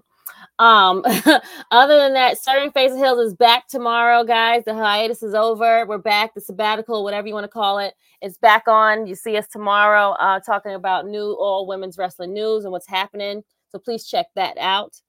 Other than that, you see me 11:05 a.m. every week here on True Hill Heat. So please watch us and be there or be squared. I'd be on roundtables. If you need me to be on a show, guest star, do something, hit me up or hit SP up and he'll hit me up. And he asks, hey, are you busy? I get a random text. Hey, what are you doing later? Are you okay? Are you available this day? And I'm like, let me look at the calendar. I'm like, yeah, I'm okay. I can make myself available. So, yes. She makes it happen. I make it happen. If I'm available, I'm there. I'll make it happen. Don't worry. So, yes. But yes, check out the guys. The guys do so much work. They are mostly the workhorses on the show. I'm just here mostly on the weekends. But check those guys out. They all have awesome shows. They work really, really hard, especially SP. He's the captain of the crew. So we don't give him his flowers enough as we should. But yes, check us out. And there we go. SP, where they can find you, friend? They can find me on the Twitter machine at TrueHillSP3. You can follow the gang, Facebook, Twitter, Instagram, TikTok at True Hill Heat. Patreon.com/True Hill Heat. That's the best way where you can support us when we're not here live on the channel. $3 a month. You get exclusive content, the True Hill Heat Prediction Championship, which this guy is on top of. So go over there and check it out. It's a great value for what we do here. And it's the best way to show your support when we're not live on the YouTube channel. But check out all the great stuff we got on the YouTube channel right now, like In the Stars, episode 2, with myself and Jimmy Macaram breaking down the star rating for Will Ospreay versus Speedball Mike Bailey, Bryan Danielson versus Zack Sabre Jr., MJF versus Kenny Omega. Check it all out. We rip apart Dave Meltzer's star rating, and then Jimmy rips apart my star rating. I love that. Okay, I'm gonna have to check that out. That is up right now on the YouTube channel, so go over and check that out. And I will probably be back with Collision Discourse either tomorrow or Monday. Monday we'll definitely go live at 12:05 p.m. Eastern Time with our Lone Star Shootout review. But stay locked here on the True Hill YouTube channel, 11:05 a.m. Eastern tomorrow for Serving Face and Heels. But for Miss Chrissy Love, it is me, your True Hill Phenom, SP3. This has been True Hill Heat 250. Wow. Women enter the free agency chat. We are signing off until next time. Laters.